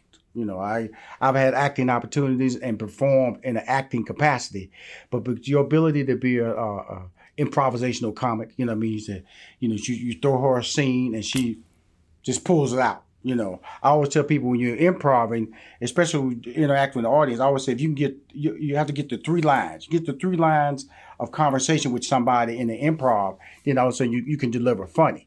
What rhythms or what techniques did you use, Christina, when you were doing your improv? I would say, and I still use them now because I see the writers on Mixed use it. I still use it in my stand-up when I'm writing stuff. But the rule of 3 is invaluable, know. So learning, if you can learn that, it's pretty easy. So when you're setting up a joke, you want to, if you're listing items, the first thing fits in the category, the second thing fits in the category, and then where you make the sharp turn is you make the third thing, what the punch is or the joke. And then in improv, we have a rule of always learning to say yes and. So if somebody comes to you and says, man, did you see that man walking down the street with the blue hat? You don't stop the joke to say, no, I didn't see that. You say, yeah. Right. And he was walking an alligator. You want to keep adding to the bit. Right. When you're and that's when you're telling jokes with somebody else in ensemble. And it also works on Mixed Dish. We try to do that too. Our family is hilarious. Kenya Barris and Tracy Ellis Ross have created this world, and we're just trying to keep it going. It's a prequel. And, Tika Sumter, Mark Paul Gosselaar, Gary Cole, they're all like really well-known actors and comedians. And so even though the work is scripted, I'm still saying yes to the bits, to the jokes that you have, and I'm trying to keep them going, Now, when I look at your bio, I see stand-up, but also see serious roles. I'm assuming that Why Women Kill, that wasn't a comedy moment. ER, The Dilemma. So how were you able, but then I see multi-talented actress. You do put that at the very front, but you also say sort of comedic side on it. How did you translate a serious role in a comedic role? Because I want my listeners to hear that and my viewers to hear that about a person who's as talented as you, because you're willing to not limit yourself. And that's what you say. If an opportunity comes to you, Christina, you're going to present yourself for that opportunity, correct? For sure. Yeah, I think, Why Women Kill is a good example of, that's a show about women who murder their husbands. It's very funny. If you haven't seen it, check it out. Not for the husband. Not for the husband. I play the sister of one of the women that murders her husband. But I think even in that role, I still was being a comedian, but in a serious moment. Like you could think back of like in Black families, like when somebody passes away, even though it is a somber occasion and it is a sad event and it's a transition, there's still somebody that Uncle Pete gonna always ask somebody, can he get a ride to the repast? Why don't you have a car? Or Aunt Lisa is always gonna bring a boyfriend to a funeral. Why are you doing this? So you realize, you find, the funny moments even in the tragedy in your family. Right. So I think, Why Women Kill is a good example of that. It's about a serious topic of domestic abuse and murder. Right. But the sister is like, I think I play a sister that's like, girl, I always knew that wasn't the man for you. Right. And it's like, why are you gossiping at this point? We're trying to put a murder together. But there's always like somebody like that. So I think finding those light moments, or people I can remember when my grandmother passed, people were talking about. Here's the problem I'm having with you, Christina. You funny. You know what I'm saying? You're not even trying. You're just talking and I'm just laughing. And you just really just having a conversation with me. But it's such a relatable conversation. That's your blessing, So yes. So now you say you started in East St. Louis. How did you make it up to Chicago? I grew up in East St. Louis, and the famous people from East St. Louis are Miles Davis, right? Jackie Joyner Kersee, the Olympian, and me. And you. Me. 3 famous people from East St. Louis. Was Cedric the Entertainer, he wasn't from East St. Louis? Cedric the Entertainer is from St. Louis, I think, which is the fancy city on the other side of the river. What about Lavelle Crawford? Lavelle Crawford, what part of St. Louis is he from? St. Louis. He's from St. Louis. Okay, cool. Okay. So not East St. Louis is on the other side in Illinois. Right. Mm-hmm. Yeah. And it's, it's the cut. It's tough over there. It's tough over there. I know. Yeah. Yeah. So, but I went to college at U of I in Champaign, which is a little bit outside of Chicago, maybe like 90 minutes. And so afterwards, all my friends, I think my boyfriend at the time, they went back after graduation. They went to Chicago. Right. I just moved there too. So you followed your man? You followed your man to Chicago, or you just my man at the time? See, there you go. And if I'm gonna say, don't follow men places, but if you're gonna follow a man, do it after college. I mean, but after that, be on your own. Do what you do. Right. Oh, good. And so that's where I started my art career. So your college degree was what? My college degree is actually in psychology. Okay. My college degree is mathematics. So nothing, my minor was sociology, but my degree was in mathematics. And so I went to work for IBM. So when you went from Champaign, got your degree, packed your bags, followed homeboy to Chicago, you got a job. What was your first job? My first job, so my degree was in social psychology or child psychology. I can't remember now. But I was basically a social work type bachelor's. So I went to work. I think I went to work for the university doing outreach, like art programs. So I was still art adjacent. And the reason I didn't go to college for acting, which maybe some of your listeners are like at that age and they're thinking about doing that, was because my parents, they went to segregated schools. They came from Tennessee and they were like, I was second generation to go to college, but first generation out of segration. And they were like, you're not going to go to school to be an actor. You're going to get a real job. Right. There's just too much on the line. But my father said, if you're really good, it's going to find you. Good. And so I went to school for something else. But then after that, I kind of became a journeyman, right? I had to piece my art education together. Right. So I started taking acting classes at night. And then I got into a play with other actors that had been to acting school. So I would watch them and see what they would do. How would they learn their scripts? How would they break stuff down? Even now, too, when I go to comedy, not so much right now during COVID, but when I would go to comedy shows, I'm watching other people to see what you do. And so much of this business, you can't just, you're not just what you want to be, but you need to study to become that. But you can study in a variety of ways that's not college. Well, many stand-ups know you don't go to college for stand-up. Absolutely, you learn on the road. But I look at you and I went through and did my little extra work on what they sent over, and you have so many different looks that's on social media, which I think is a blessing, because you can't be pigeonholed. You can. Yes, you can I'm make a character actress. A fantastic character actress, and because you can look homely, you can look beautiful. Thank you. I saw some homely photos now. I went, she look homely here. I put the homely and the beautiful photo together. Is this the same person? So I went, that's beyond acting, to be able to pull that off. But the beauty of, I'm just remind everybody, I'm talking to Christina Anthony, one of the stars of Nixis on the ABC series that follows Blackish. She plays Aunt Denise on the ABC series. She's out of Chicago, Second City, one of the famous Second City, John Belushi, who all came out of Second City? Let's name some of the famous Saturday Night Live alums that came out of Second City. Yeah, Belushi, Tina Fey, many people, but John Candy came out of there. He was on SNL, I think. But yeah, a lot of people have. And then a lot of people that didn't go on SNL, like Stephen Colbert came out of there. It's really amazing that, so before I let you go, because I feel that, when I look at your career and I look at your resume, I have to believe in myself, speaking honestly, the star is only going to get brighter for you. COVID has set us all back, but I think in my life, I feel that it's only let you catch up with your competition. You coming back in January with a show that's on the air.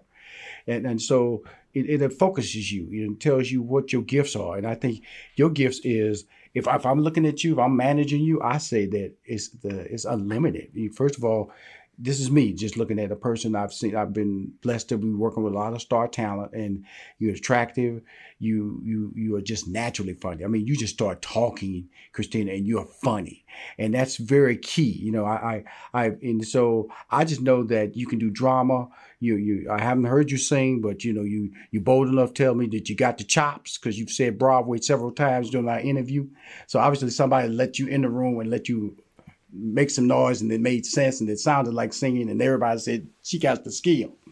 And but what does the future hold for you, besides me being so caught off guard by how talented you are? Because you never know until you interview somebody. Because some people can be, just really good at what they do. I think you can be good at anything that you do. Yes. Well, first of all, thank you so much for that. I consider myself a comedian. So I aspire to still just be really good at what I'm doing, no matter what level it's at. So if I'm teaching children after school how to write jokes, which is something I love to do, or if I'm in a big film, that's great too. But as far as what's next, I love my job as Aunt Denise on ABC's Mixed Dish. But eventually, you know, all things come to an end. So I can't wait to see like what the next job is. I'm also very interested in getting into film and I'm obsessed with action movies, Marvel movies.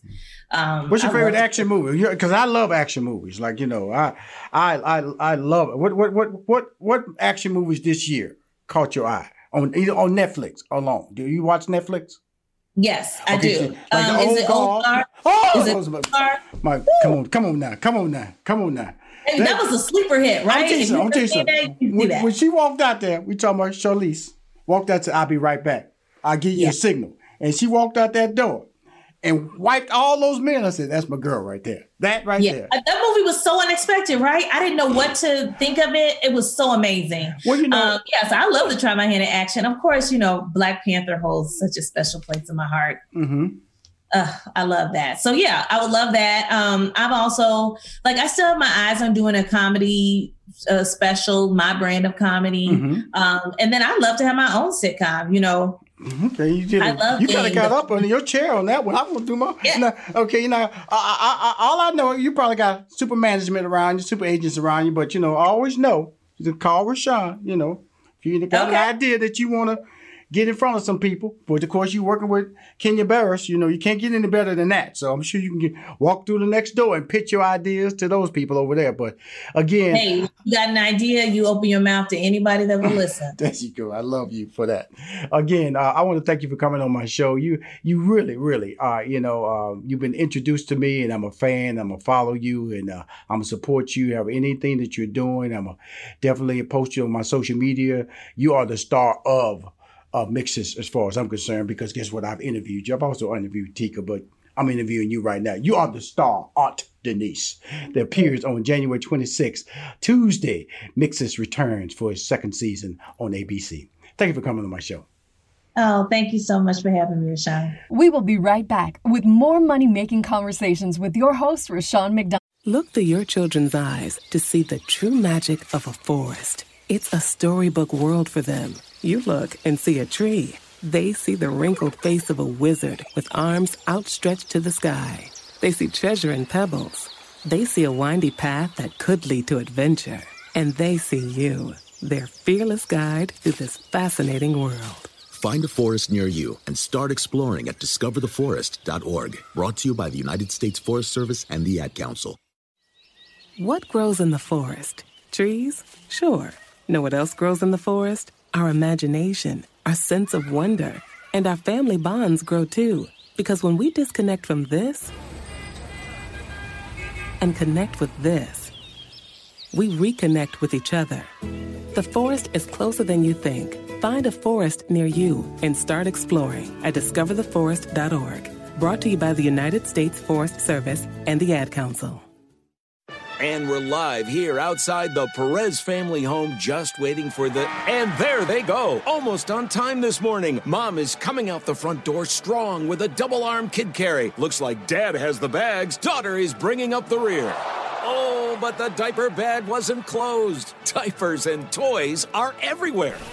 Ooh, but Mom has just nailed the perfect car seat buckle for the toddler. And now the eldest daughter, who looks to be about 9 or 10, has secured herself in the booster seat. Dad zips the bag closed, and they're off. But looks like Mom doesn't realize her coffee cup is still on the roof of the car. And there it goes. Oh, that's a shame. That mug was a fam favorite. Don't sweat the small stuff. Just nail the big stuff. Like making sure your kids are buckled correctly in the right seat for their age and size. Learn more at nhtsa.gov/the right seat. Visit nhtsa.gov/the right seat. Brought to you by NHTSA and the Ad Council. Hi, I'm Rashawn McDonald, the host of Money Making Conversations. The Cafe Mocha Swag Award is a celebration of Black men who are making a difference in our community by empowering others to reach their life goals. From civic leaders, businessmen, activists, celebrities, and everyday dads. The Cafe Mocha Swag Award winner this week is Jeff Clanagan. Jeff is an award-winning producer and innovator in entertainment. a longtime business partner of Kevin Hart. He is the president of Pro Black Films, Laugh Out Loud, and Heartbeat Digital. Despite Jeff's busy schedule, he continues to pay it forward with his summer internship mentor program that he does every year. Okay, I've been doing this for probably the last 5 years. So I take 5 students every summer, and I put them through kind of like a boot camp of social media. So they're working on accounts. They have to read books. They got to read articles. They got to do a presentation every week. So it's actually like a boot camp while they're working, and they're getting paid doing it. The Cafe Mocha Swag Award represents men who have strength, whose wisdom is assertive, and who are genuine in their spirit. Welcome back to Money Making Conversations with your host, Rashawn McDonald. My next guest is Sharon Smith-Akinsanya. She's the CEO of Ray McKinsey Group, an award-winning diversity, equity, and inclusive marketing firm. Sharon works with Fortune 500 companies, nonprofits, and in October 2016 founded the People of Color Career Fair as a way of closing the gap between professionals of color and hiring managers. Sharon is all about diversity, equity, and inclusion with marketing strategies that affect and attract, recruit, retain talent of color. Listen to me. Talent of color. That's what this interview is about. Her new book, Colorful, Competitive Strategies to Attract and Retain Top Talent of Color, releases on February 9th of 2021. But she's here to do a pre-sale request. I'm here to promote the book ahead of time because you can buy the book. Put it on reserve. Be the first to get it. Please welcome to Money Making Conversation, Sharon Smith-Akinsanya. Thank you so much, Rashawn. Thank you for that awesome introduction. I'm really happy to be here with you today. Well, first of all, you're a talker. You're a good talker. I have some good questions. A little background on me. My degree is in mathematics. My minor is in sociology, even though I have a strong entertainment background. But in college, 2.5 years, I worked undergrad at IBM. I was in the administrative executive, and then I worked 2.5 years professionally at IBM. And when I got there, and I eventually left in '86 to pursue a career as a stand-up comedian. I thought I'd be the next Eddie Murphy. Uh-oh. And guess what? I've been successful. I'm not the next Eddie Murphy, but I'm the first Rashawn McDonald. That's what I should have realized from the very beginning, that it's really, when you start talking about talent and recruiting that talent, it's about being yourself and understanding your value. Isn't that correct, Sharon? Absolutely. We have to know our value. We have to understand, where we fit in, and we have to always be willing to bring our authentic self to whatever it is that we're doing and we're trying to pursue, because you cannot be your best self. You cannot be productive at home. You cannot be productive at work unless you keep it real. And you always keep it real because you're in a world where really you're talking to white people. Absolutely. I'm talking to white people every day, giving them a safe space to have this real conversation about making sure that they do a better job in making room so that we can have a seat at the table. See, we need to be at all levels of the organization, from boardroom to the C-suite to middle management, all the way through to make sure that we're impacting change, not just because of us, right? This is just good business. Right. When you think about the population shift, the demographic shift, people will tell us by 2040, 2042, we will be a majority minority nation. Right. There will be more Black and brown people in this nation. And then when you add on top of that, Rashawn, the buying power, consumerism, corporations must be reflective of the customers they serve. And when you're talking about $1.5, $1.7 trillion in buying power just with the African American consumer, another 1.5 or so with the Latino community, you cannot afford not to make sure that your workforce is reflective of the consumers you serve, because we're getting smarter and we're becoming more using our activist gene, and we're asking more questions as we think about where we want to land for our next big career. It's really interesting because like I said, my minor is in sociology. So I'm always looking from a Black perspective, and I have to look at life. So when you talk about that minority number being the majority, that's a majority, this current majority, fear that. And so when you come in talking about trying to be inclusive and trying to be a more diverse color pattern that fits the general population, there's also an older generation that sees that shrinking number. And we've seen it during this last presidential administration, and it's going to carry on the next 4 years or 6 years. And we've seen how, I was reading an article, there's a church out there, it's white-only people church. The only one white people to come to their church. So when you see this upheaval of negative spirit that don't want to include, that don't want to share the opportunities at the table, how do you deal with that? How do you see that as a visionary?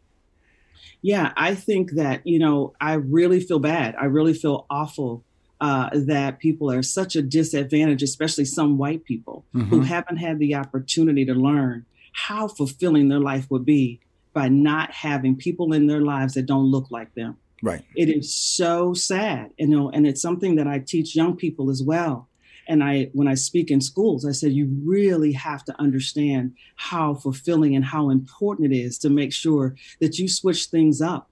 Really make sure that you are being intentional about building strong relationships with people who don't look like you. It changes things. And so when I see what happened in the election, when I see what happens in the White House, it's just very sad because they're just cheating themselves out of a fulfilling opportunity to just make their lives better, because it's so important. Brian Stevenson teaches us about proximity. I don't know if you read the book Just Mercy, Absolutely. But he teaches us about proximity. And it's so important to do that. This is how we create empathy when you are getting closer to people who don't look like us. And it's a shame to have fear. Who wants to live like that, in fear of another human being? That's just nuts. So what we have to do as Black people and people of color is just to keep moving forward, keep being who we are, keep being authentic, and keep teaching, educating, and using our voice to make sure that we are creating change, and embrace those allies. As my mom called them, embrace those good white folk. Right. Right. Well, that's what we saw during the civil unrest during the summer. Good white people came out and supported racial change. Absolutely. Police brutality was this world. That's right. Had to stop. I would tell people, some of the heavy rioting was done in Portland, Seattle, and I can assure you, I've been to both cities. Very few Black people up there. Okay, that's right. There was some mad white people up there who finally were open, and then when they try to create conversation, they would try to shut them down. And that's when the face of reality kind of came back. Well, wow, you mean we can't just talk about this? And this is what Black people have to deal with? I'm white, and you treat me like this? Treat me like I am a terrorist? Treat me like I am we're supposed to have a First Right Amendment of freedom of speech, and you're denying me that. And so when I look at what you're doing, and I just want to point something out first. From an advertising standpoint, when I look at commercials, I see diversity, incredible amounts of diversity. I see Black and white couples laying in bed. I see them driving cars with mixed race kids in the back seat. I see them jumping into each other when they come into the airport. So from an advertising standpoint, I think diversity is working. They have understood that we need to show how America looks and should interact. Now we're talking about employment. We're talking about leadership. We're talking about upper management. We're talking about that's a lot different than a 60-second or a 30-second or a 15-second B-roll on YouTube. A lot harder journey. It is a harder journey, but I don't understand why. Because when you understand good business, that same CEO who made sure who hired that ad agency, who created the advertisement that you speak about, is that same CEO who needs to make sure that his organization reflects the consumers that they're serving. So that CEO, that CHRO needs to just decide that we're going to reflect that. You've seen the recent articles, about Coca-Cola, right? And they're, and they started years ago. They used to be leading in this space. Absolutely. When we're talking about CEOs at the highest levels of the organization. And they just took a temperature check. They went backwards. They're going backwards. Yes. And even as they have gone backwards, and this was as a result of a multi-million-dollar lawsuit that happened, right? And so they're going backwards. But even as they're still ahead of the game. Right. They're still ahead of the game, losing ground. Right. So when CEOs just have to decide, what type of organization do I want to be? What do I want to represent? What do I want my legacy to be when I think about how all of this got started in 1619, when the first slaves, rode up on the shores of Virginia, in chains? Right. What do I want my legacy to be? And I believe that CEOs, board members just have to decide that this has got to stop. And just like when this started in Minneapolis, after George Floyd was murdered, 8 minutes and 46 seconds that awakened all of us, and the world saw all races, as you mentioned earlier. It wasn't just because there's not that many Black folk in Minnesota either. Right. It's true. And so everybody came together and said, you know what, enough is enough. Enough is enough. It is not okay that Sharon Smith-Akinsanya has to have a talk with her 24-year-old, about, every single time she leaves my presence. She lives in Boston now, but ever since she was a baby, we have to have that talk. You really are Black. Mm-hmm. Here's what you have to be aware of. Yes. Mm-hmm. They, when I talk to my white friends about that, they're just appalled that I have to do that. Not only with her, but my nieces, my nephews, just anybody. Just remember, we have to be careful. And so it awakened all of us, and we have to keep the pedal to the metal. Right. I wrote about it in my article in BET recently, and I talked about how it's very nice that we have Rashida Jones, who now is the head of MSNBC News, the first Black female head of cable news, a cable news network. Mm-hmm. We've got Kamala Harris, right? First Black vice president. Mm-hmm. We've got an all-female communications staff in the Biden-Harris cabinet, with 3 of those members being Black, all with natural hair, by the way. Mm-hmm. So we're seeing so much progress, right? Mm-hmm. And it's in a short period of time. But I also wrote about, I see some flashing yellow lights. Right. From caution, Come on, Sharon. Warning. We have been here before. Mm-hmm. So what do we need to do to make sure that we don't backslide, as they say in church? Right. We need to make sure that we are giving those CEOs, hey, this was awesome that you did this. Who's next? Because we own social media. Use it. Right. We own it. So make sure you're letting those CEOs know, we're watching, we see you. Thank you so much for that. Who's next? Right. And we also need to make sure that we are congratulating those leaders and saying, we're looking forward to the change that you're going to make. Mm-hmm. Who you're bringing up behind you. Right. So there's lots of things that are happening, but I see warning signs. Right. You remember this book? What was it? Cracking the Corporate Code. You remember that? Absolutely. We did this a long time ago. Like I said, because I worked at IBM, so I know that they I always tell people about a story I always say that when I was at IBM. I said decisions are made. You have to get in the eye line of people when they make decisions. And that's what Black people really need to understand before we throw the word racism out there or not be included. And I would tell people, decisions are made in front of you, left and right. If you stand behind that decision maker, you won't get chosen. So that means that you have to work your way through proper training, proper relationships, a clear understanding that you want to be successful. Because I remember when I came on board IBM full time, I sat down with my supervisor. He asked me what I wanted to do at IBM, and I told him I'd get back with him. Meantime, with 2 of the white guys, obviously they told him exactly what they wanted to do, and they was moving in front of me. Well, 4 months later, I came in there, crying wolf.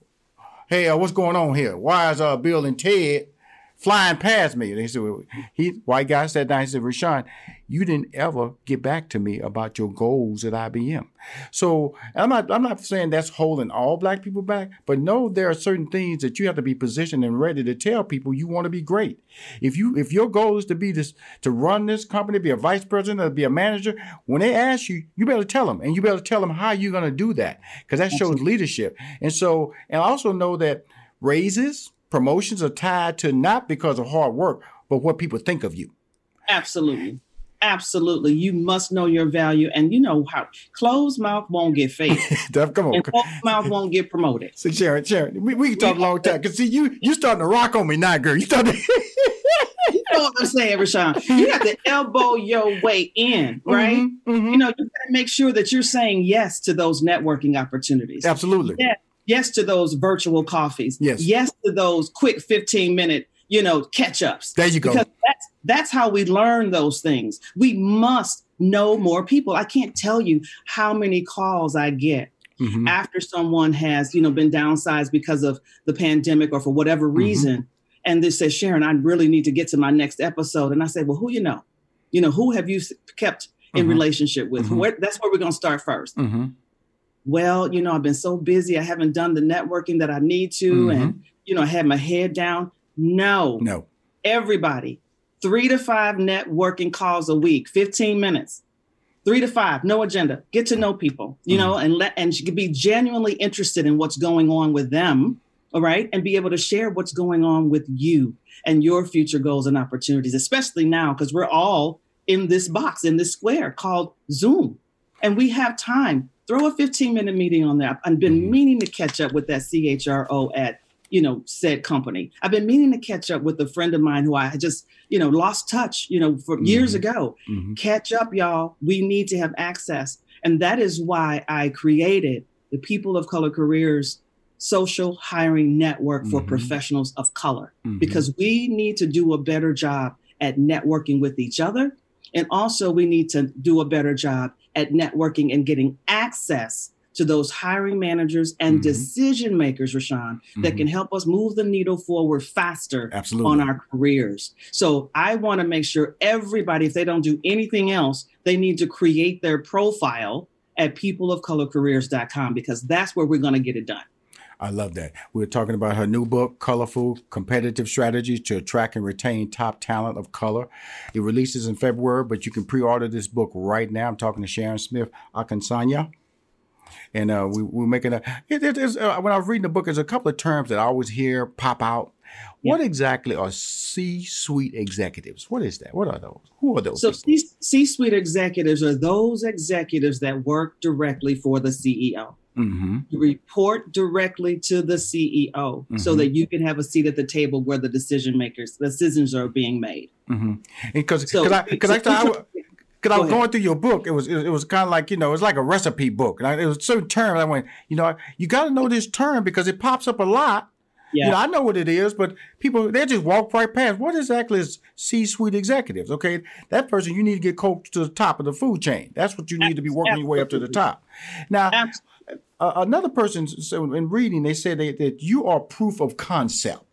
What exactly that when they made that reference, I said, no, I'm going to let her explain what he meant when he said you are proof of concept.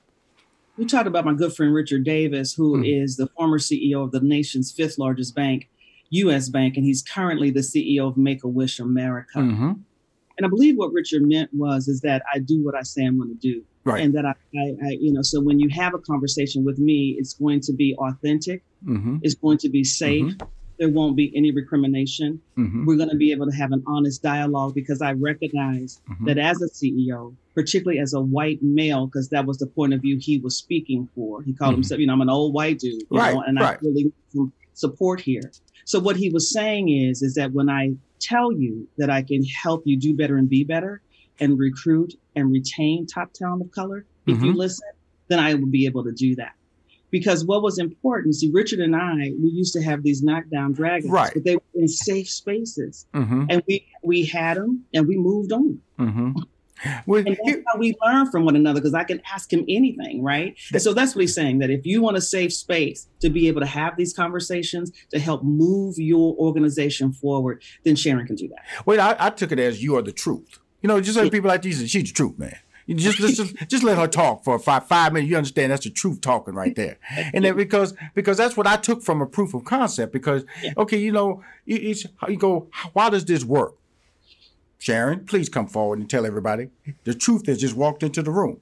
Because you're constantly in mental, and you have to maintain a certain tone that you don't become the angry black woman. That's true. Then be too aggressive, because you're trying to bend thought process. You're trying to create acceptability, and you can't be the person. What you don't want, Sharon, is somebody doing it because out of fear. That doesn't work. It doesn't. Let's talk about that whole process, because you can't protest your way to diverse opportunities.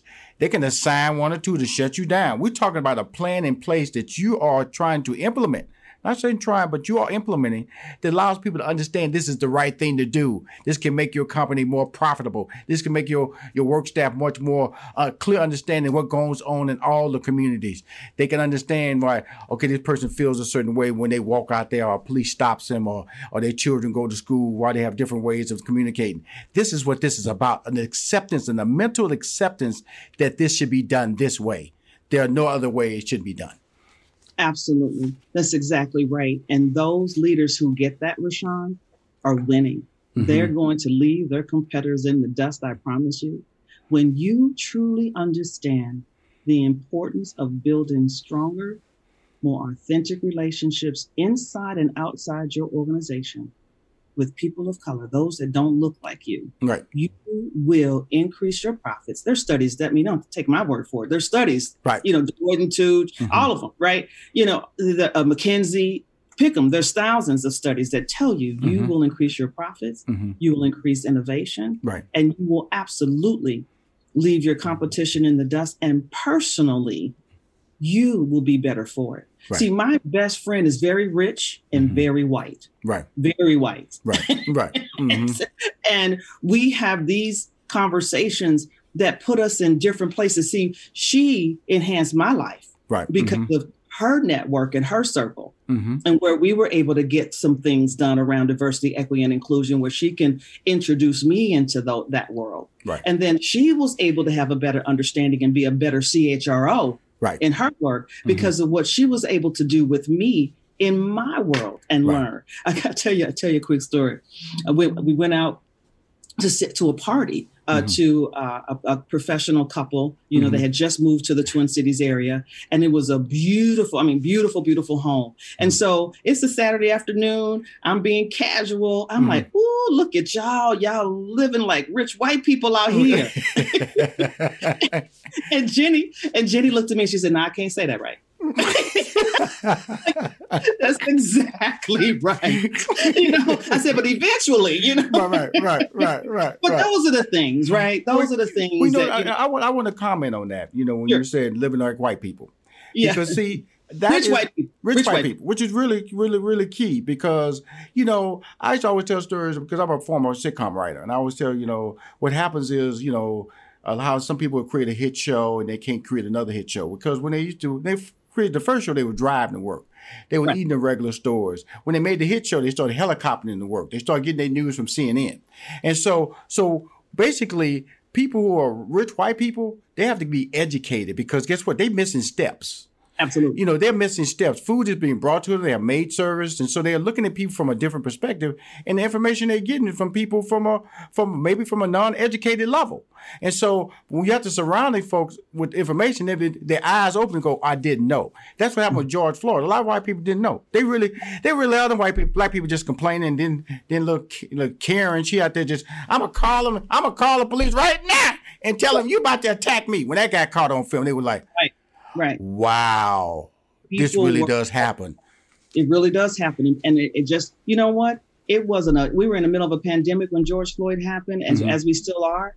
It wasn't a baseball game, a football game, a soccer game, nothing to get in the way. Right. Everybody saw that. Everybody witnessed it. And it was an awakening. It really was an awakening. And I encourage everyone in the sound of my voice to be intentional about changing your friend group. Because I want to know, who do you call when you want to celebrate? Who do you call when you're sad? Right. Who's on your Christmas party list? Right. Tell me about your golfing buddies. Right. Because it just changes your life. Right. For the better when you diversify, you learn. Right. So we have to be intellectually curious too about what's happening. Sharon, I love you because you have that, you could be a minister. You know that. You've been told that before. Now, a couple of questions I'm going to ask you after reading the book. The first one is a strong question, but I just need you to answer. Why should we trust you? You should trust me because I have been doing this for 20 plus years, really working hard to impact my community, really hard to be making sure that we're making a change and closing those gaps. So I'm an open book. I'm pretty transparent and I get results. And Richard Davis is one of those people that shared that information with you as those other executives in the book that I talked to. Right. So I get results. I am proof positive, that when you work with me and my team, we're going to help you move the needle forward and it's going to be safe. So you should trust me because I've done the work. I've been in the trenches and I have those corporations that are behind me that say, hey, she and her team are really moving the needle and getting it done. And because my mama said so. You know what she told me? She said, look, little girl, I know you were in a fetal position. This was after George Floyd. Right. But you got to get up because it is a sin not to use your gift. It is a sin to keep it to yourself. Now, you can be part of the solution or walk around soaking up oxygen. Right. Okay. Now, I'm not saying you shouldn't feel what you feel, but I'm going to need you to do what it is that you do, your God-given gifts, and that is make even more change in the community, because you have access to people that most people just dream of. And you need to use that access to move things forward and make real change. Now get on up. My other question before we close out the interview, what are the real obstacles? We talked about them for DEI. Yes. What are they? Well, the real obstacles lie in the inability for those in charge to just decide. That's the obstacle. And so, because I said it because I want to go to chapter 3. The key to attracting qualified professionals of color. And this is what you say. Make sure every message you send tells them you want them. That's right. Welcome them and value them as unique individuals. Right. Because what message are you sending? You know, when I look at your LinkedIn profile, when I look at your company profile, I don't see anybody that looks like me. I don't see you with anybody that looks like me. So you have to be intentional. It's almost like that boss of yours who talked to you when you were at IBM. Rashawn, what do you want to do? You know, but you didn't tell him. Okay. You got around to it. Right. But you didn't do it right away. Same thing is happening in corporate America. Right. You say you want me. Right. But tell me how much you want me. You know, it's like a dating relationship. Right. You know, why don't I hear anything about it? Why don't you tell me? Right. You know, why don't you show me? Right. And so that is the most important thing, to just decide and then make it clear. We really do want to increase racial inclusivity at all levels of the organization. And we're willing to do and learn whatever we need to do and learn to make that happen, because we know it's good for business. And we know that we lose our competitive edge when we don't do that. Awesome. She's amazing. She has a book out, Colorful: Competitive Strategies to Attract and Retain Top Talent of Color. Sharon Smith-Akinsanya, you're wonderful. Minnesota. That's a cold state, young lady.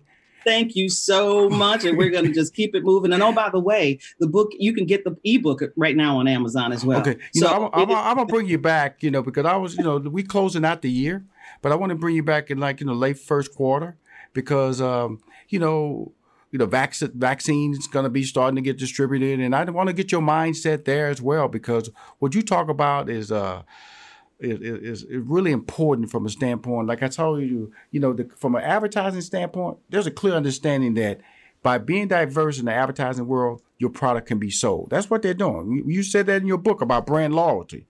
It has been shown that once African Americans feel that you care about them, you create brand loyalty. Well, the advertising world is accepted that, they rolling in there. And so, but from the corporate standpoint, behind those closed doors, when you walk through those doors, they're still not admitting there's a need for that change.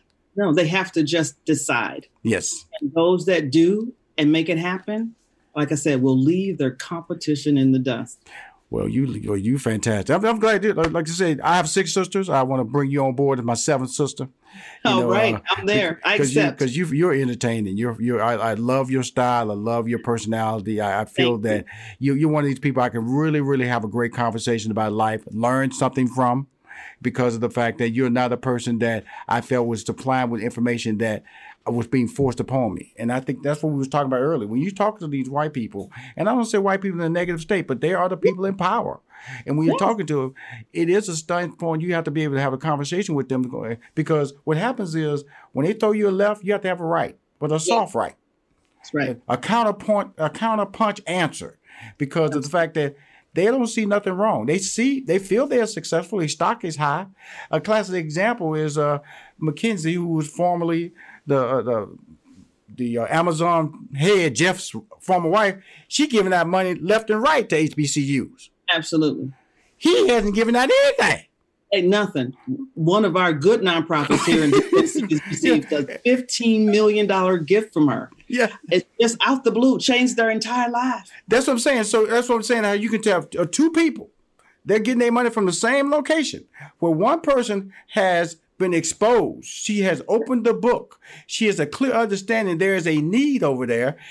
Same person over here getting that same money has not been told there is a need for this, has not been told there's a clear understanding that he can make a change and effort to be able to move forward and create and educate African Americans, will make for better employment, better doctors, better teachers, better lawyers, better congressmen, better vice presidents of the United States. That's what happens when you participate. That's what happens when you diversify. Sharon, thank you for coming on the show. I got to let you go because I'm going to keep talking to you, and that's not good. That's not good. Right. But thank you so much for having me. I appreciate you, and I cannot wait to see you again in the new year. You will, definitely. And please be safe and tell your daughter hi. Ray McKenzie Group, that's the name of her company. She was 1 year old. She named that company after her daughter. 24 years later, she still has the problem.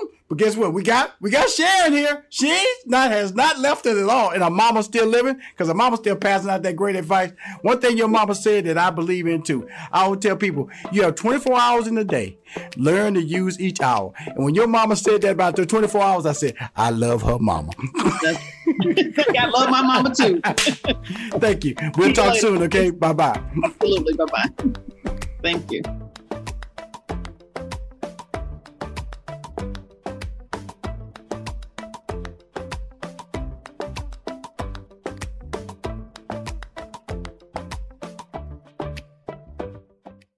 In this season of giving, Kohl's has gifts for all your loved ones. For those who like to keep it cozy, find fleeces, sweaters, loungewear, blankets, and throws. Or support minority-owned or founded brands by giving gifts from Human Nation and Shea Moisture.